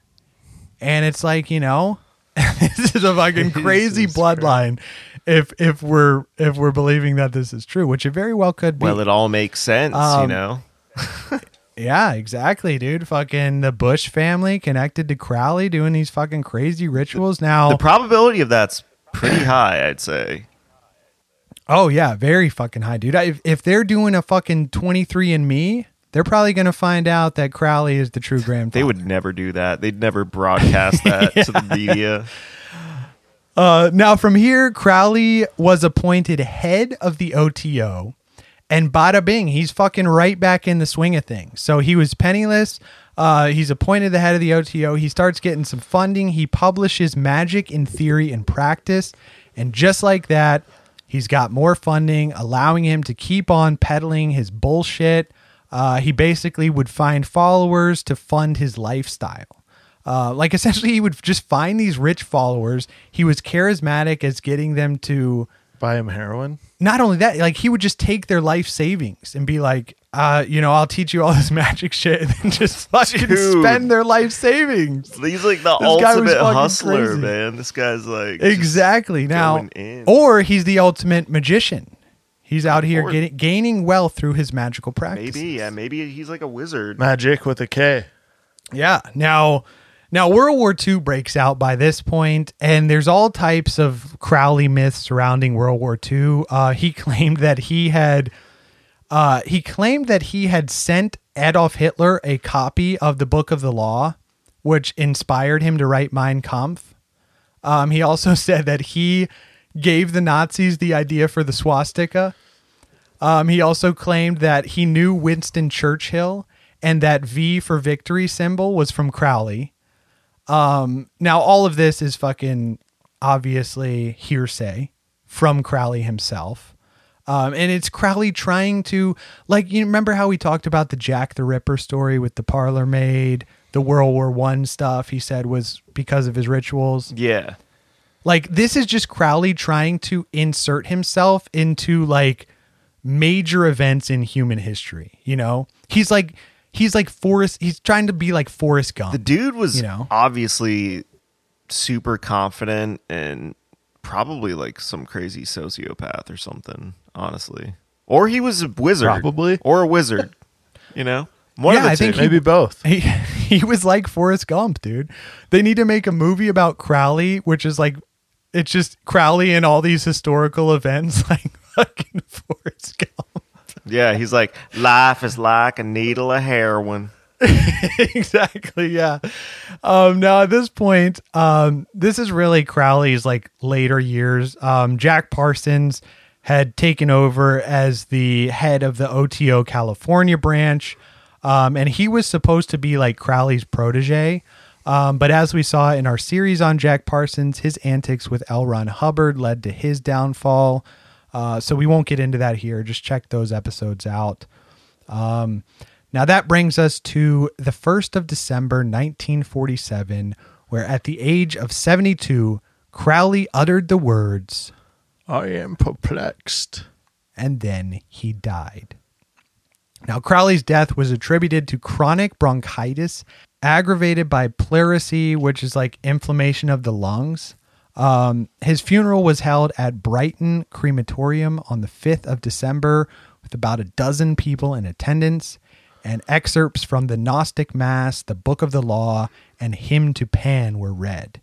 The funeral also generated press controversy as it was labeled a black mass by the tabloids. Crowley's body was cremated.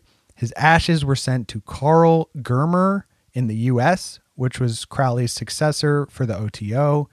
Now, he buried them in his garden in Hampton, New Jersey.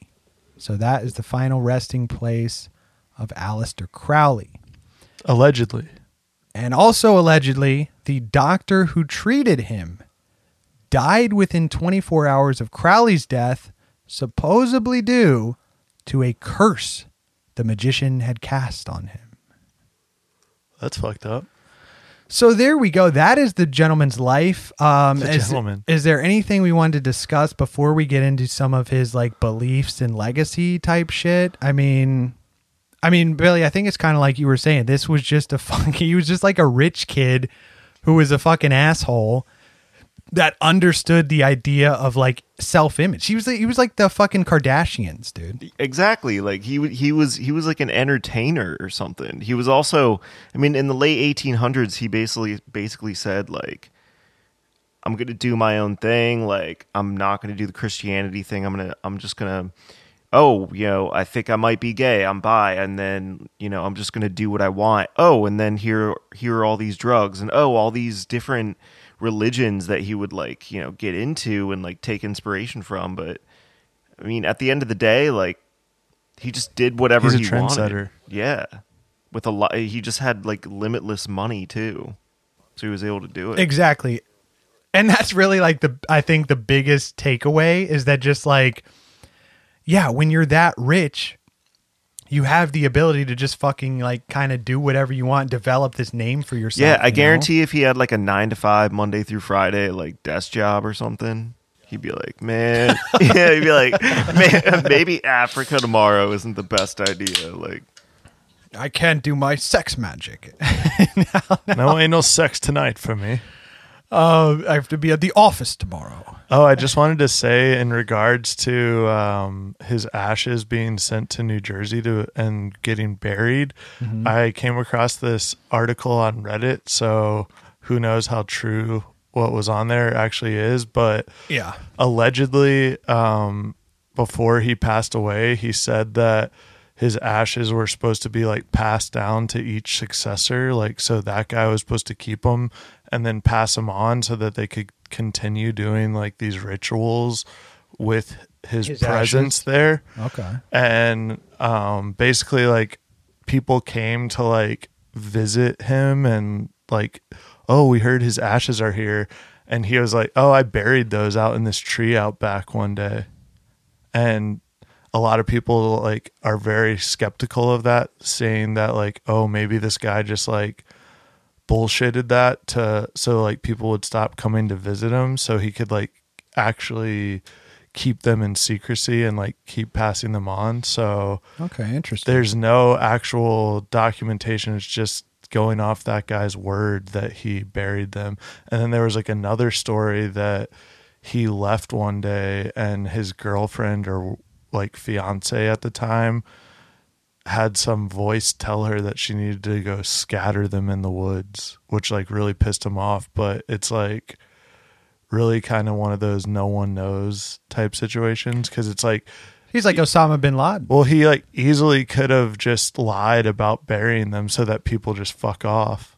Yeah, and it's like nobody knows, yeah. So it can't become like a fucking shrine or like a what do you call it, like a pilgrimage to go to his grave, you know? Well, apparently people still visit that house that that guy owned in New Jersey, but it's like no, there's no real final resting place that's known of for him, which is kind of interesting. And it is alleged that that gentleman's house was the house used in the hit reality show, The Jersey Shore. Oh, damn. That's a different part of New Jersey. Yeah, I know. Okay, so let's get into his beliefs, you know, because like with his belief in Thelema and this whole like new aeon, as we said up top, Crowley believed the 20th century marked humanity's entry into the Aeon of Horus. Now, what exactly is that, you may ask? I'm wondering myself what it is. Yeah, so this would be the new era in which humans would take increasing control of their destiny. He believed that Thelema was the proper religion of the Aeon of Horus and deemed himself to be the prophet of this Aeon. Now, the first Aeon being way back with the Aeon of Isis. This was like maternalistic and dominated by goddess worship and paganism. Then the second Aeon was the Aeon of Osiris. And now this was when kids wore D3 Osirises in school. Now this was the age in which religions like Judaism, Christianity, Islam, and Buddhism dominated the world. And now we are currently in the Aeon of Horus. So with Thelema, if we look at the philosophy, I guess, it revolves around the idea that human beings each have their own true will, and they should discover and pursue this true will. And this is the single greatest pursuit in life, to discover and kind of go after that. So it's kind of like those, those like stupid sayings about like finding your passion. All those fucking like motivational Instagram quotes. Yeah, stupid. Why find your passion? Yeah, that's like, you can thank Aleister Crowley for that. He's like, chase your passions. Like, just essentially, spend all that your is money kind of, that you don't have. Yeah, get to chase inherent your passion. $7 million and you can chase your passions. Yeah, like be like me, Yeah, now this true will, I guess, also exists in harmony with the cosmic will that pervades the universe. So I think like this is more along the lines of like destiny, or I guess that we don't have free will. And again, this is literally like the line from Forrest Gump. When he asked Jenny, like, do you think everything happens for a reason or we're floating along accidental? Yeah. Like a feather? Yeah, I think that's like what Crowley was saying. Like there is, you do have a destiny, but you need to like find your true will. I guess. Like, I don't really understand. It's kind of like predestination, where like you pick and choose your path, but like Calvinists. But you have a destiny set out for right. you. Yeah. Well, Calvinists it's believe bullshit, that dude. like there are a certain specific sect of Christians, just Calvinists, that are accepted into heaven, like basically have a spot in heaven for them. And they're like the chosen ones, and everything is predetermined. Okay, yeah. But see, that's like bullshit. Like obviously I would like to believe that we have free will. Our paths aren't determined for us. It's not this fucking God's plan bullshit like Drake is singing about. Right. And oh my God. Such a good song. I'm not gonna lie, dude. Drake's dope. Don't hate on Drake. Shout out. Okay, but do you think that God does have a plan for us all, or is it more free will? What do you guys think? I don't really. First off, I'm what do you call it? Agnostic. So I used to be Christian. I respect the beliefs of Christianity and whatnot. And I think it's a good moral code to live by. But do I think that Jesus Christ was our Lord and Savior? I mean, I do take into account science and whatnot. So I don't know. I don't know what we are. I don't know what the universe is. I think that there could be a natural explanation to it. And I think Crowley's work in many senses was just a different version of that. It was like a conglomeration of a bunch of different religions and like, theories and concepts. And then like, oh, well, you can do whatever you want, but it's still the same. He basically would just create and come up with all this stuff and just convince people that it was a legitimate thing. In a sense, it's no different than other religions. Okay. Now, obviously, as we saw, sexuality played an important role in Crowley's ideas about magic and his practice of it. And this became a central idea to Thelema. Now, he outlined 3 forms of sex magic: the autoerotic, the homosexual, and the heterosexual. And he argued that such acts could be used to force the magician's will onto specific goal, such as financial gain or personal creative success. Now, for Crowley, sex was seen as a sacrament, with the consumption of sexual fluids interpreted as a Eucharist. So this is like communion in Christianity. Now, this was manifested as the cakes of light, which was a biscuit containing either menstrual blood or a mixture of semen and vaginal fluids. And this was part of the Gnostic Mass, which is a central religious ceremony within Thelema. So he's out there making limp biscuits, you know. They're jerking off on cookies. No, okay. I was also reading different stuff into this because one thing I saw was that these cakes weren't meant to be eaten by the people, but they would attract this like rare type of beetle, and then the people would eat those beetles. But I don't know how true that is. I did find other things saying that these cakes of light were administered during the Gnostic Mass, and you were supposed to consume them to help like aid in your magician's will or whatever. Yeah, you know, either way, it's crazy. Now, is that any more crazier than eating the body of Christ and drinking his blood? Yeah, no one's busting a load on a cookie and making you eat it at church. But you're eating another guy's flesh and drinking his blood, dude. It's symbolism. It's not actually like fucking dipping a cookie in someone's vag and then busting a load on it and eating so it. Maybe it became symbolism. You give Thelema enough time and these cakes of light would be replaced by something else. But early Christianity, maybe they were literally doing this stuff. Who knows? That's all I'm saying. Well, all I know is the Catholic faith believe that when you take communion, they call it the transfiguration. When you eat the body of Christ, they believe that it like physically morphs into part of Jesus's physical body when you eat it. Yeah, so that's right up there with that's cannibalism, dude. I guess technically, but you know, I'll take a communion cracker over a cake of light any day. All right, what about the actual body and blood of Jesus, though? No thanks. You're taking a cake of light instead, a Limp Bizkit? Neither one for me. All right, now this is just like you were saying, Billy. Crowley's his thoughts and ideas were not always cohesive. As we saw throughout his life, he was influenced by a wide variety of sources, from Eastern religious movements and practices like Hindu yoga, Buddhism, scientific naturalism, and numerous ideas from Western esotericism like ceremonial magic, alchemy, astrology, Rosicrucianism, Kabbalah, and the tarot.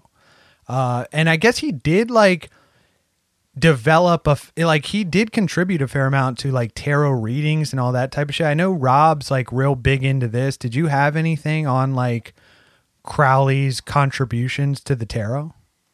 Or have you ever used a Crowley deck? I have not used a Crowley deck, but I'm assuming he died in 47, correct? Yes. So in the years before his death, he actually created his own tarot deck, which he had Lady Horus, which I didn't do too much digging on her, but he basically gave her the outline for what he wanted, but he didn't want it to be like too crazy. He based it on the Book of Thoth for his tarot deck, and he had this lady create the vision that he had for it. And can I pause for a second just for Sure. some people that might not know? Tarot decks, those are essentially like seeing your future in like these random deck drawings, or I guess like explain that for people who might not know what tarot is. Usually they're meant for like seeing the future or helping you find clarity on like a certain subject. Like say you're going through like a tough time with whether it's like mentally, relationship wise, job wise, you can kind of use the tarot deck to kind of help you like guide you through to where you're supposed to go, kind of. Okay. So yeah, essentially like seeing the future of like what your destiny should be is a good way to look at it. And helping you make like the right choices, that kind of thing. Yeah, and I didn't know too much about it until I was actually like gifted a tarot deck a couple of years ago, and I started kind of getting into it and doing like readings for my friends. I actually was thinking it might be cool to do a tarot reading for you guys on an upcoming episode if you guys are into that. Yeah, Rob forgot his tarot deck today. He was supposed to do it today. Maybe we get you a Crowley deck and you can do us a Crowley reading. Well, I was looking through like basically, so he did this deck and he gave the lady like a bunch of his writings for inspiration.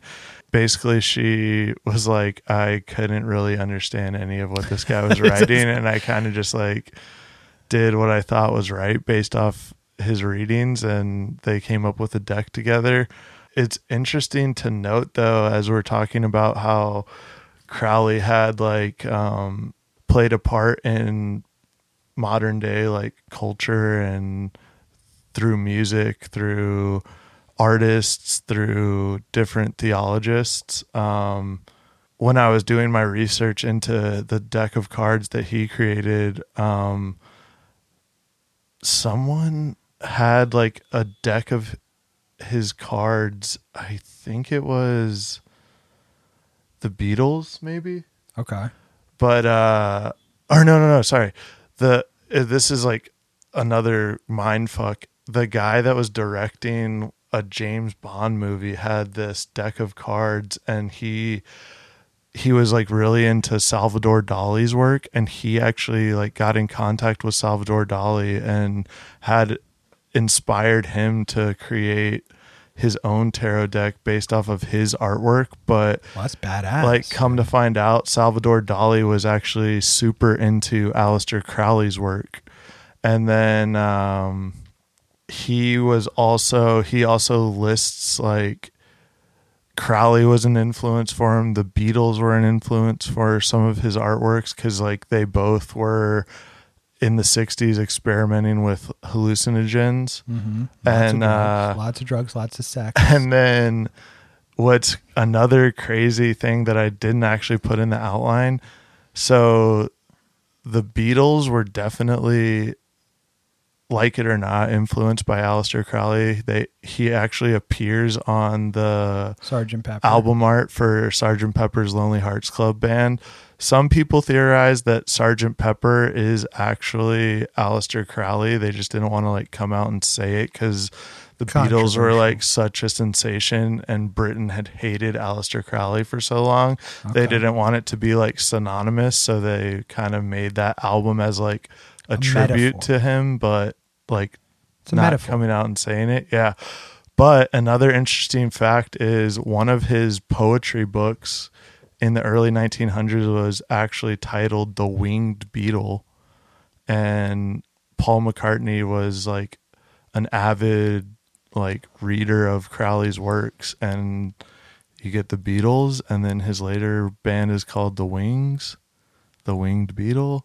Okay. A lot of people refer to Paul McCartney as the Winged Beetle now. So I don't know. There's like some pretty interesting tie-ins there with pop culture. Yeah, pretty interesting connections. And also the Dolly shit was interesting because I can't remember. It might have been last podcast on the left. I think in their Crowley episode, they compared him to Salvador Dali. Because you know how Dali kind of built up this image of like just being this fucking weird, crazy guy. And like, it's almost like his persona was bigger than his art. Yeah. Yeah. And Crowley's same way. Like, he would do this magic rituals. He fucking contributed to like tarot and like ceremonial magic and all these fucking esoteric orders. But his persona like eclipsed that. Like it became bigger than whatever he was doing, because so many people know Aleister Crowley, like the image of him, but probably aren't going to dive into like the fucking Hermetic Order of the Golden Dawn or Kabbalah revealed, you know? So it's almost like he kind of became bigger than his fucking art. I I don't know. I just thought that was interesting that you had that in there, and that Dolly was himself like influenced by Crowley. Sounds like artists in general would, just be inspired by Crowley. I don't know. Just kind of like it's like the free spirit. Successful artists. So maybe, Bill, with your new musical project, you started getting some Crowley inspiration in there. You guys are gonna fucking take off, dude. Oh man, I don't know. I guess we're too like pop 80s for that. I don't know. Oh, dude, you can if the Beatles can do it, you can. Oh yeah, dude, true. Come on. Yeah, the Beatles did. They're we'll, pretty. We'll pop. just follow suit. It'll be great. Guys are the next Beatles. Now, following suit with all this stuff we talked about, and kind of him like merging all these like beliefs and stuff. It is interesting that like Crowley studied so many beliefs and practices that he adopted the idea that there was a fundamental resemblance between Western and Eastern spiritual systems, which like we've talked about on previous episodes. It's kind of similar to the whole like blind men elephant theory. You guys ever heard of this? No. Sounds familiar, but I can't really. Yeah, this was like so. This is like, I guess, a proverb or it's just like a story, a parable, if you will. It's like these three blind men go up to an elephant, and like this is like a parable, a metaphor for like religion. So you look at like the different religions. You got Buddhism, Christianity, Judaism. So three blind men go up to this elephant. They touch the elephant, and then each one goes back to their tribe and describes what an elephant is. Now, one guy touched the leg, so he describes it as that. The other touched like the back of the elephant, the tail, he describes as that. One guy touches the trunk, describes as that. Each one of these develops their own idea of an elephant. This is like, so that's their understanding of it, when in reality it's much different than that. It's a whole thing. So it's like with Crowley, he's saying there's a resemblance between these religions, but maybe it's just that we don't have the whole picture, because obviously, like, how if a supernatural entity contacted you and was speaking to you, how much of that could you truly grasp? And that's possibly the reason for how these religions develop differently, but all claiming to be from like a supernatural source. Does that make sense, or do you guys grasp that at all? I do, but I think, obviously he used a lot of psychedelic drugs and stuff. And I have heard before that, there are many instances where people on psychedelics can have out-of-body experiences, complete hallucinations. And in some cases, some people believe that you can actually cross into like another like multiverse or another dimension, a parallel dimension for a second, and witness these, speak to gods, right. For example, like Crowley said. So like when you take all that into account, it's like he may have experienced some of these things, like he may have thought they were happening, but if you're tripping on ayahuasca, you're probably going to be talking to a lot more gods than if you were just like sober. And heroin, LSD. Well, but also, even looking at it from that perspective, you could say Crowley was like super ahead of his time, because only now are they like legalizing shit like fucking mushrooms for treating like PTSD, that type of shit, like teaching you how to like rethink or like recreate memories. And it's like, if Crowley was doing this shit back in the fucking 1900s, this is a guy that's super ahead of his time. He definitely, he paved the way for this type of like freeing of the mind thinking that is now like very prevalent. But I don't know. It's wild. I don't necessarily think that he was talking to gods, but that's just me. Okay. Now Crowley also truly believed in the objective existence of magic. Now he defined magic as, quote, the science and art of causing change to occur in conformity with will. So Crowley is like Sean Connery? Yeah, old British guy. Okay, now Crowley... Now, Crowley, this is also interesting, the stuff we were just talking about. Like, Crowley saw magic as a sort of link between religion and science. Now, as we saw with his publication, The Equinox, he subtitled it The Method of Science, the Aim of Religion. Now, in the publication, he expressed positive sentiments towards science and the scientific method, and he urged magicians to keep detailed records of their magical experiences, saying, quote, "The more scientific the record is, the better." So here, like, his understanding of magic was also influenced by the work of anthropologist James Frazer. This guy wrote The Golden Bough, which was like a study of comparative religions. This guy was super influential in the early stages of modern studies, mythology, and comparative religion. Now, this gentleman saw magic as a sort of unnecessary idea left over from the past that needed to be forgotten. Basically, he thought it was just some like bullshit. Now, Crowley was influenced by this guy, but his beliefs differed in that he didn't see magic as needing to be eradicated, but he believed that magic could be adapted to kind of suit this like new age of science. So do we have any thoughts there? I mean, I know we always talk about like, I don't know, just like a link between science and religion. Like Philip K. Dick was also like big on this in his works and shit. So it is interesting, again, like Crowley being ahead of his time in like believing this kind of shit, you know? So this guy's essentially saying, and correct me if I'm wrong, but like basically getting at like the more that technology and science advances, the less that we need to use like this old way of ritual magic, because the new age of magic is like discovering these scientific advances and like pushing the world forward with like actual scientific data and what we can do now, rather than like performing some crazy blood sacrifice to have it come about. I think so. Yeah. Like the Fraser guy, like he kind of just thought like, you know, magic was just some leftover bullshit from religion, like these rituals. I mean, think about like the rituals we still do, like marriage. That's still a ritual. You get up at the altar, you say your vows, you do the symbolism with the ring, prayer in Christianity. This guy just did it. Yeah. And it was amazing. Yeah, you guys were there. I mean, that's a ritual like left over from ages ago, and ritual magic. And we're exactly. And but I mean, like Crowley kind of thought, hey, this stuff is still can be used, and like your will is strong.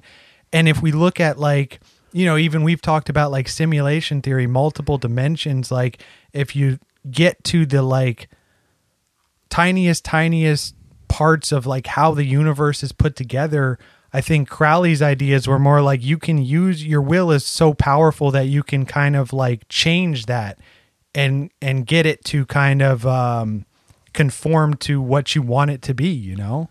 Like that old saying, if you put your mind to it, you can do anything. Exactly. I think Crowley said that. Do what thou wilt. Do what thou wilt, yeah. I did have a thought. So when we speak of combining religion and science, and Crowley being an example of that, like it makes me think about how he was doing a lot of like psychedelics and stuff like that, really like living it up, doing his thing. When it's been said, the people like our ancestors from like thousands of years ago, you know, they used to like trip on shit, or you know, they would see the stars and be like, oh, what's that? And they would just like make themselves believe that, and then it became a religion, you know what I mean? Yeah. So if that's the religion aspect, but the scientific aspect are the chemicals and the psychedelic, you know, plants or like drugs that they would be taking that would make them see things and make them actually believe that they were real and tangible. And then that stemmed religion out of that. So I think I think in a way, if you look at it from that perspective, that could be a possibility to explain Crowley. Okay, so maybe like drugs are the you're kind of getting at like drugs are the fucking underlying theme here. And I'm not saying he was doing them like 24/7. Like, well, he was. Okay, maybe he was, but even if he wasn't, like, he could have these like very like profound, monumental like moments where he's tripping, and then he's like, "Oh, there's Horus," and then it's like, yeah, it actually looks, sounds, it is Horus, you know, and then he's just totally sold and bought in his own religion that he created in his mind, and then like it just a trickle down effect, and more people start to gravitate towards that. I mean, yeah, and it is like with every other religion. Like some people argue that Crowley essentially was building on like other 19th century attempts to link early Christianity to these like pre-Christian or pagan religions. Because Crowley himself, he described 3 deities taken from ancient Egyptian pantheon, Nut, Hadit, and Ra-Hor-Khuit. And in 1928, he made the claim that all true deities were derived from this trinity. So I don't know, it's kind of like what you were just saying with like the drugs being the root source. It kind of seems like Crowley was looking for some root source for like religion in general. And I mean, he fucking hated Christianity. Like he wanted Christianity to be wiped out. He wanted this new religion that he was developing to kind of take its place.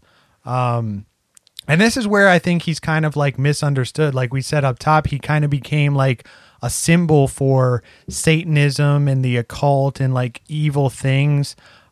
Although like Crowley himself did not consider himself a Satanist, nor did he worship Satan. He did not accept the Christian worldview in which Satan was believed to exist. You know, like we said, he essentially wanted to wipe out Christianity or religions like it for this new aeon. And this idea, I guess you could argue that this has sort of happened, you know? I mean, maybe like obviously Christianity, like the major world religions, Christianity, Judaism, Islam, like they haven't been fully wiped out. But I would say like there's way more people that definitely don't take religion as seriously as back in Crowley's day. You know? Oh yeah. No, now it's definitely like be you, be who you want, you know, do what thou wilt. There's no shame, and if you don't think what I think, then we're going to cancel you. Yeah. You know? Well, do what thou wilt, dude. I mean, so many people. Exactly. Yeah. Now Crowley did use satanic imagery. As we just saw, he described himself as the Beast 666.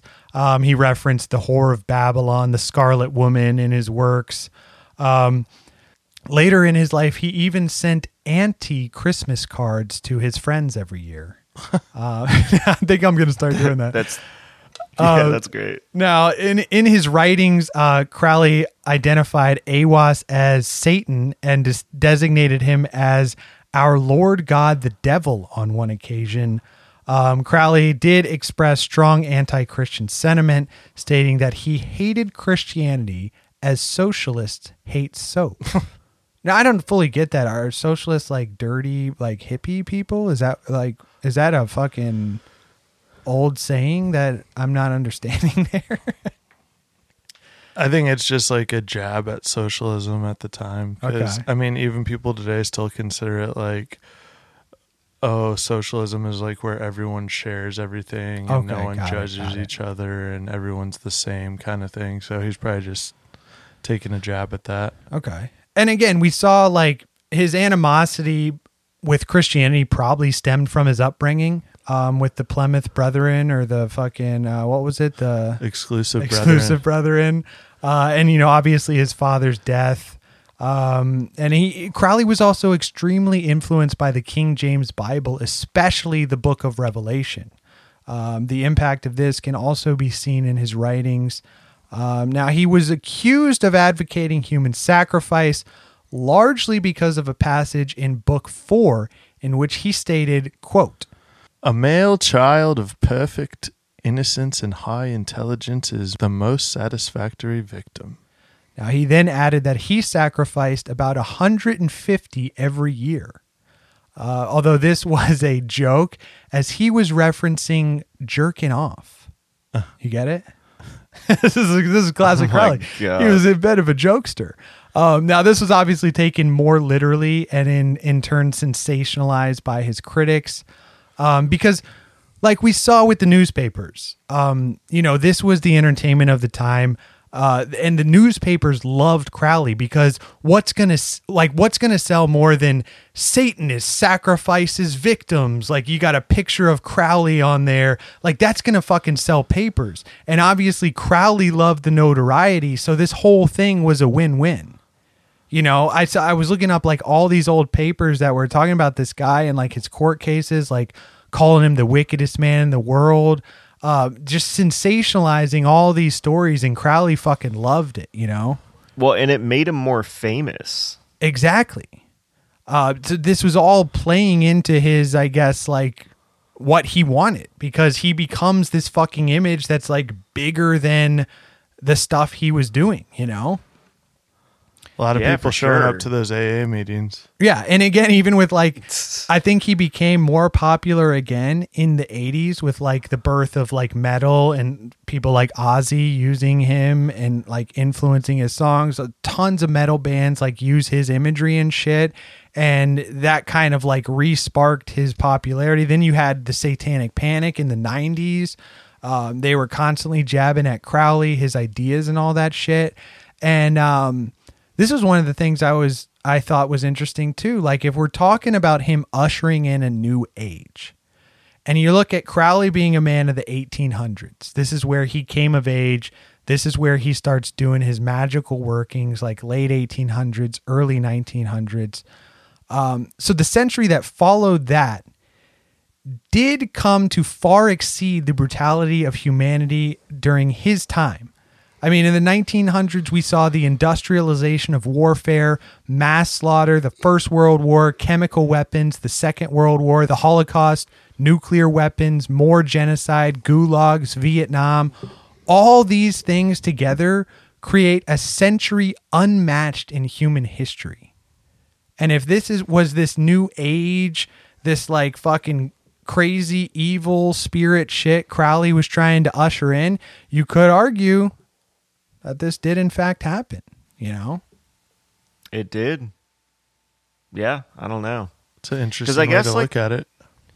Yeah, the 1800s didn't really see too much craziness, especially like the late 1800s. I mean, if we're talking like 1860s, obviously American Civil War, you have conflicts around the world, but like around that time, really wasn't that bad. And then right after, it was like, boom. Yeah, you had crazy. Fucking Jack the Ripper in like, what was that, like 1888? Yeah, I think it was in the late 80s. And then fucking bada bing, you got both world wars, all this crazy shit in the 1900s. I don't know. Just like, that was one of the more interesting things. I think, again, I got that from the intelligentsia of Reddit. But, it is an interesting way to look at things. And then you look at his imagery, his reputation. It's like we said, he was a guy who was just fucking like demonized, sensationalized in his lifetime. And he becomes this image like bigger than the man himself, a symbol for the occult. And then you even look at his legacy within like spirituality and all that type of shit. Now, several Western esoteric traditions other than Thelema were also influenced by Crowley. Gerald Gardner, the founder of Gardnerian Wicca, he made use of much of Crowley's published material when composing his ritual liturgy. Crowley also became a dominant figure in the modern pagan community. American founder of Scientology, L. Ron Hubbard, as we saw, was involved with Thelema in the early 40s with Jack Parsons. This leads some to posit the idea that Crowley's ideas influenced Hubbard's work. As we saw, he went on to develop his religion. And despite the fact, as we said, Crowley was not a Satanist, according to some, he embodied the pre-Satanist esoteric discourse on Satan and Satanism throughout his lifestyle and philosophy, having an important influence on later development of religious Satanism, as two prominent figures in religious Satanism, Anton LaVey and Michael Aquino, were influenced by Crowley's work. Now, various characters in fiction have been based upon Crowley. One of the earliest was the character of the poet Shelley Arabian in John Buchan's 1926 novel, The Dancing Floor. In the novel The Devil Rides Out, writer Dennis Wheatley used Crowley as a partial basis for the character of Damien Morkata, a portly bald priest who engages in black magic. The occultist Dion Fortune used Crowley as the basis for characters in her book, The Secrets of Dr. Taverner and the Winged Bull. As we said, he was included as one of the figures on the cover of the Beatles album Sgt. Pepper's Lonely Hearts Club Band in 1967. His motto of "Do What Thou Wilt" is inscribed on the vinyl of Led Zeppelin's album Led Zeppelin III. Led Zeppelin co-founder Jimmy Page actually bought the Boleskine property in 1971, and part of the film The Song Remains the Same was filmed on the grounds. Jimmy Page was like huge into Crowley. And it has been suggested that lyrics of David Bowie's #1 hit single Let's Dance paraphrase Crowley's 1923 poem The Lyric of Love to Leah. Ozzy Osbourne, Randy Rhoads, and Bob Daisley also wrote the song titled Mr. Crowley in 1980, and this was released on Osbourne's debut solo album Blizzard of Oz. So as you can see, this guy keeps coming up throughout the decades in music, pop culture. This is a quote from the 2003 paper by Marco Passi, The Never-Endingly Told Story, Recent Biographies of Aleister Crowley. It says, he is today looked upon as a source of inspiration by many people in search of spiritual enlightenment or instruction in magical practice. While during his life, his books hardly sold, and his disciples were never very numerous. Nowadays, all his important works are constantly in print, and the people defining themselves as Thelemites number in the several thousand all over the world. Furthermore, Crowley's influence over magically oriented new religious movements has in some cases been very deep and pervasive. It would be difficult to understand, for instance, some aspects of Anglo-Saxon neo-paganism and contemporary Satanism without a solid knowledge of Crowley's doctrines and ideas. In other fields such as poetry, alpinism, and painting, he may have been a minor figure, but it is only fair to admit that in the limited context of occultism, he has played and still plays a major role. And there you fucking have it. Aleister Crowley. I mean, any final thoughts on this gentleman? What do you guys got? He definitely made a legacy for himself. Absolutely. I mean, I wouldn't demonize a guy. I mean, he was just doing his thing. It's not like he was like going around murdering people. He was just kind of living his best life, so to speak. But I don't know. It's pretty interesting. I didn't know. I learned a lot tonight talking about this, and I'm not so sure about the paranormal aspect and like him being actually magical, but I think from like a pop like sensation and like almost the first like viral kind of, you know, machine that just influenced people in the in modern media, I guess is the right way to put it.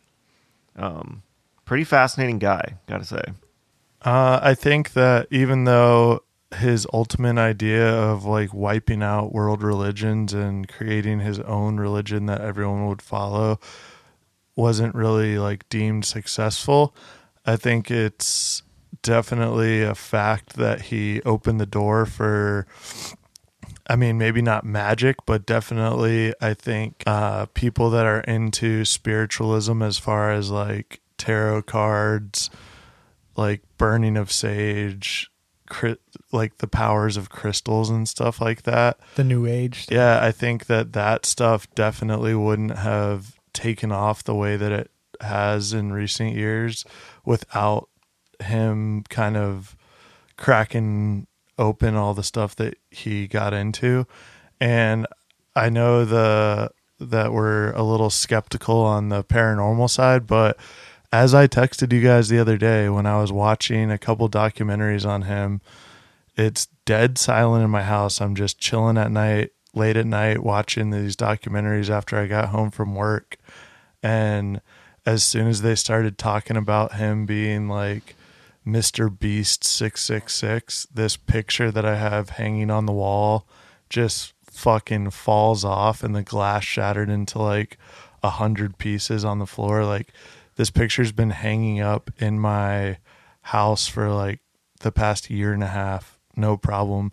Like, there wasn't any wind, nothing like knocked it off the wall. Okay, so you're thinking that was Crowley. So, what was the picture of? It was just like some tattoo flash that I had hanging on the wall. And yeah, specifically it's actually, was there it was pretty crazy. It's on the same wall Damn. as I have this flash of Ozzy Osbourne, but the Ozzy Osbourne stuff is still hanging up. Okay. So that was Very like pretty creepy. Spooky. That is kind of weird for Halloween. sure.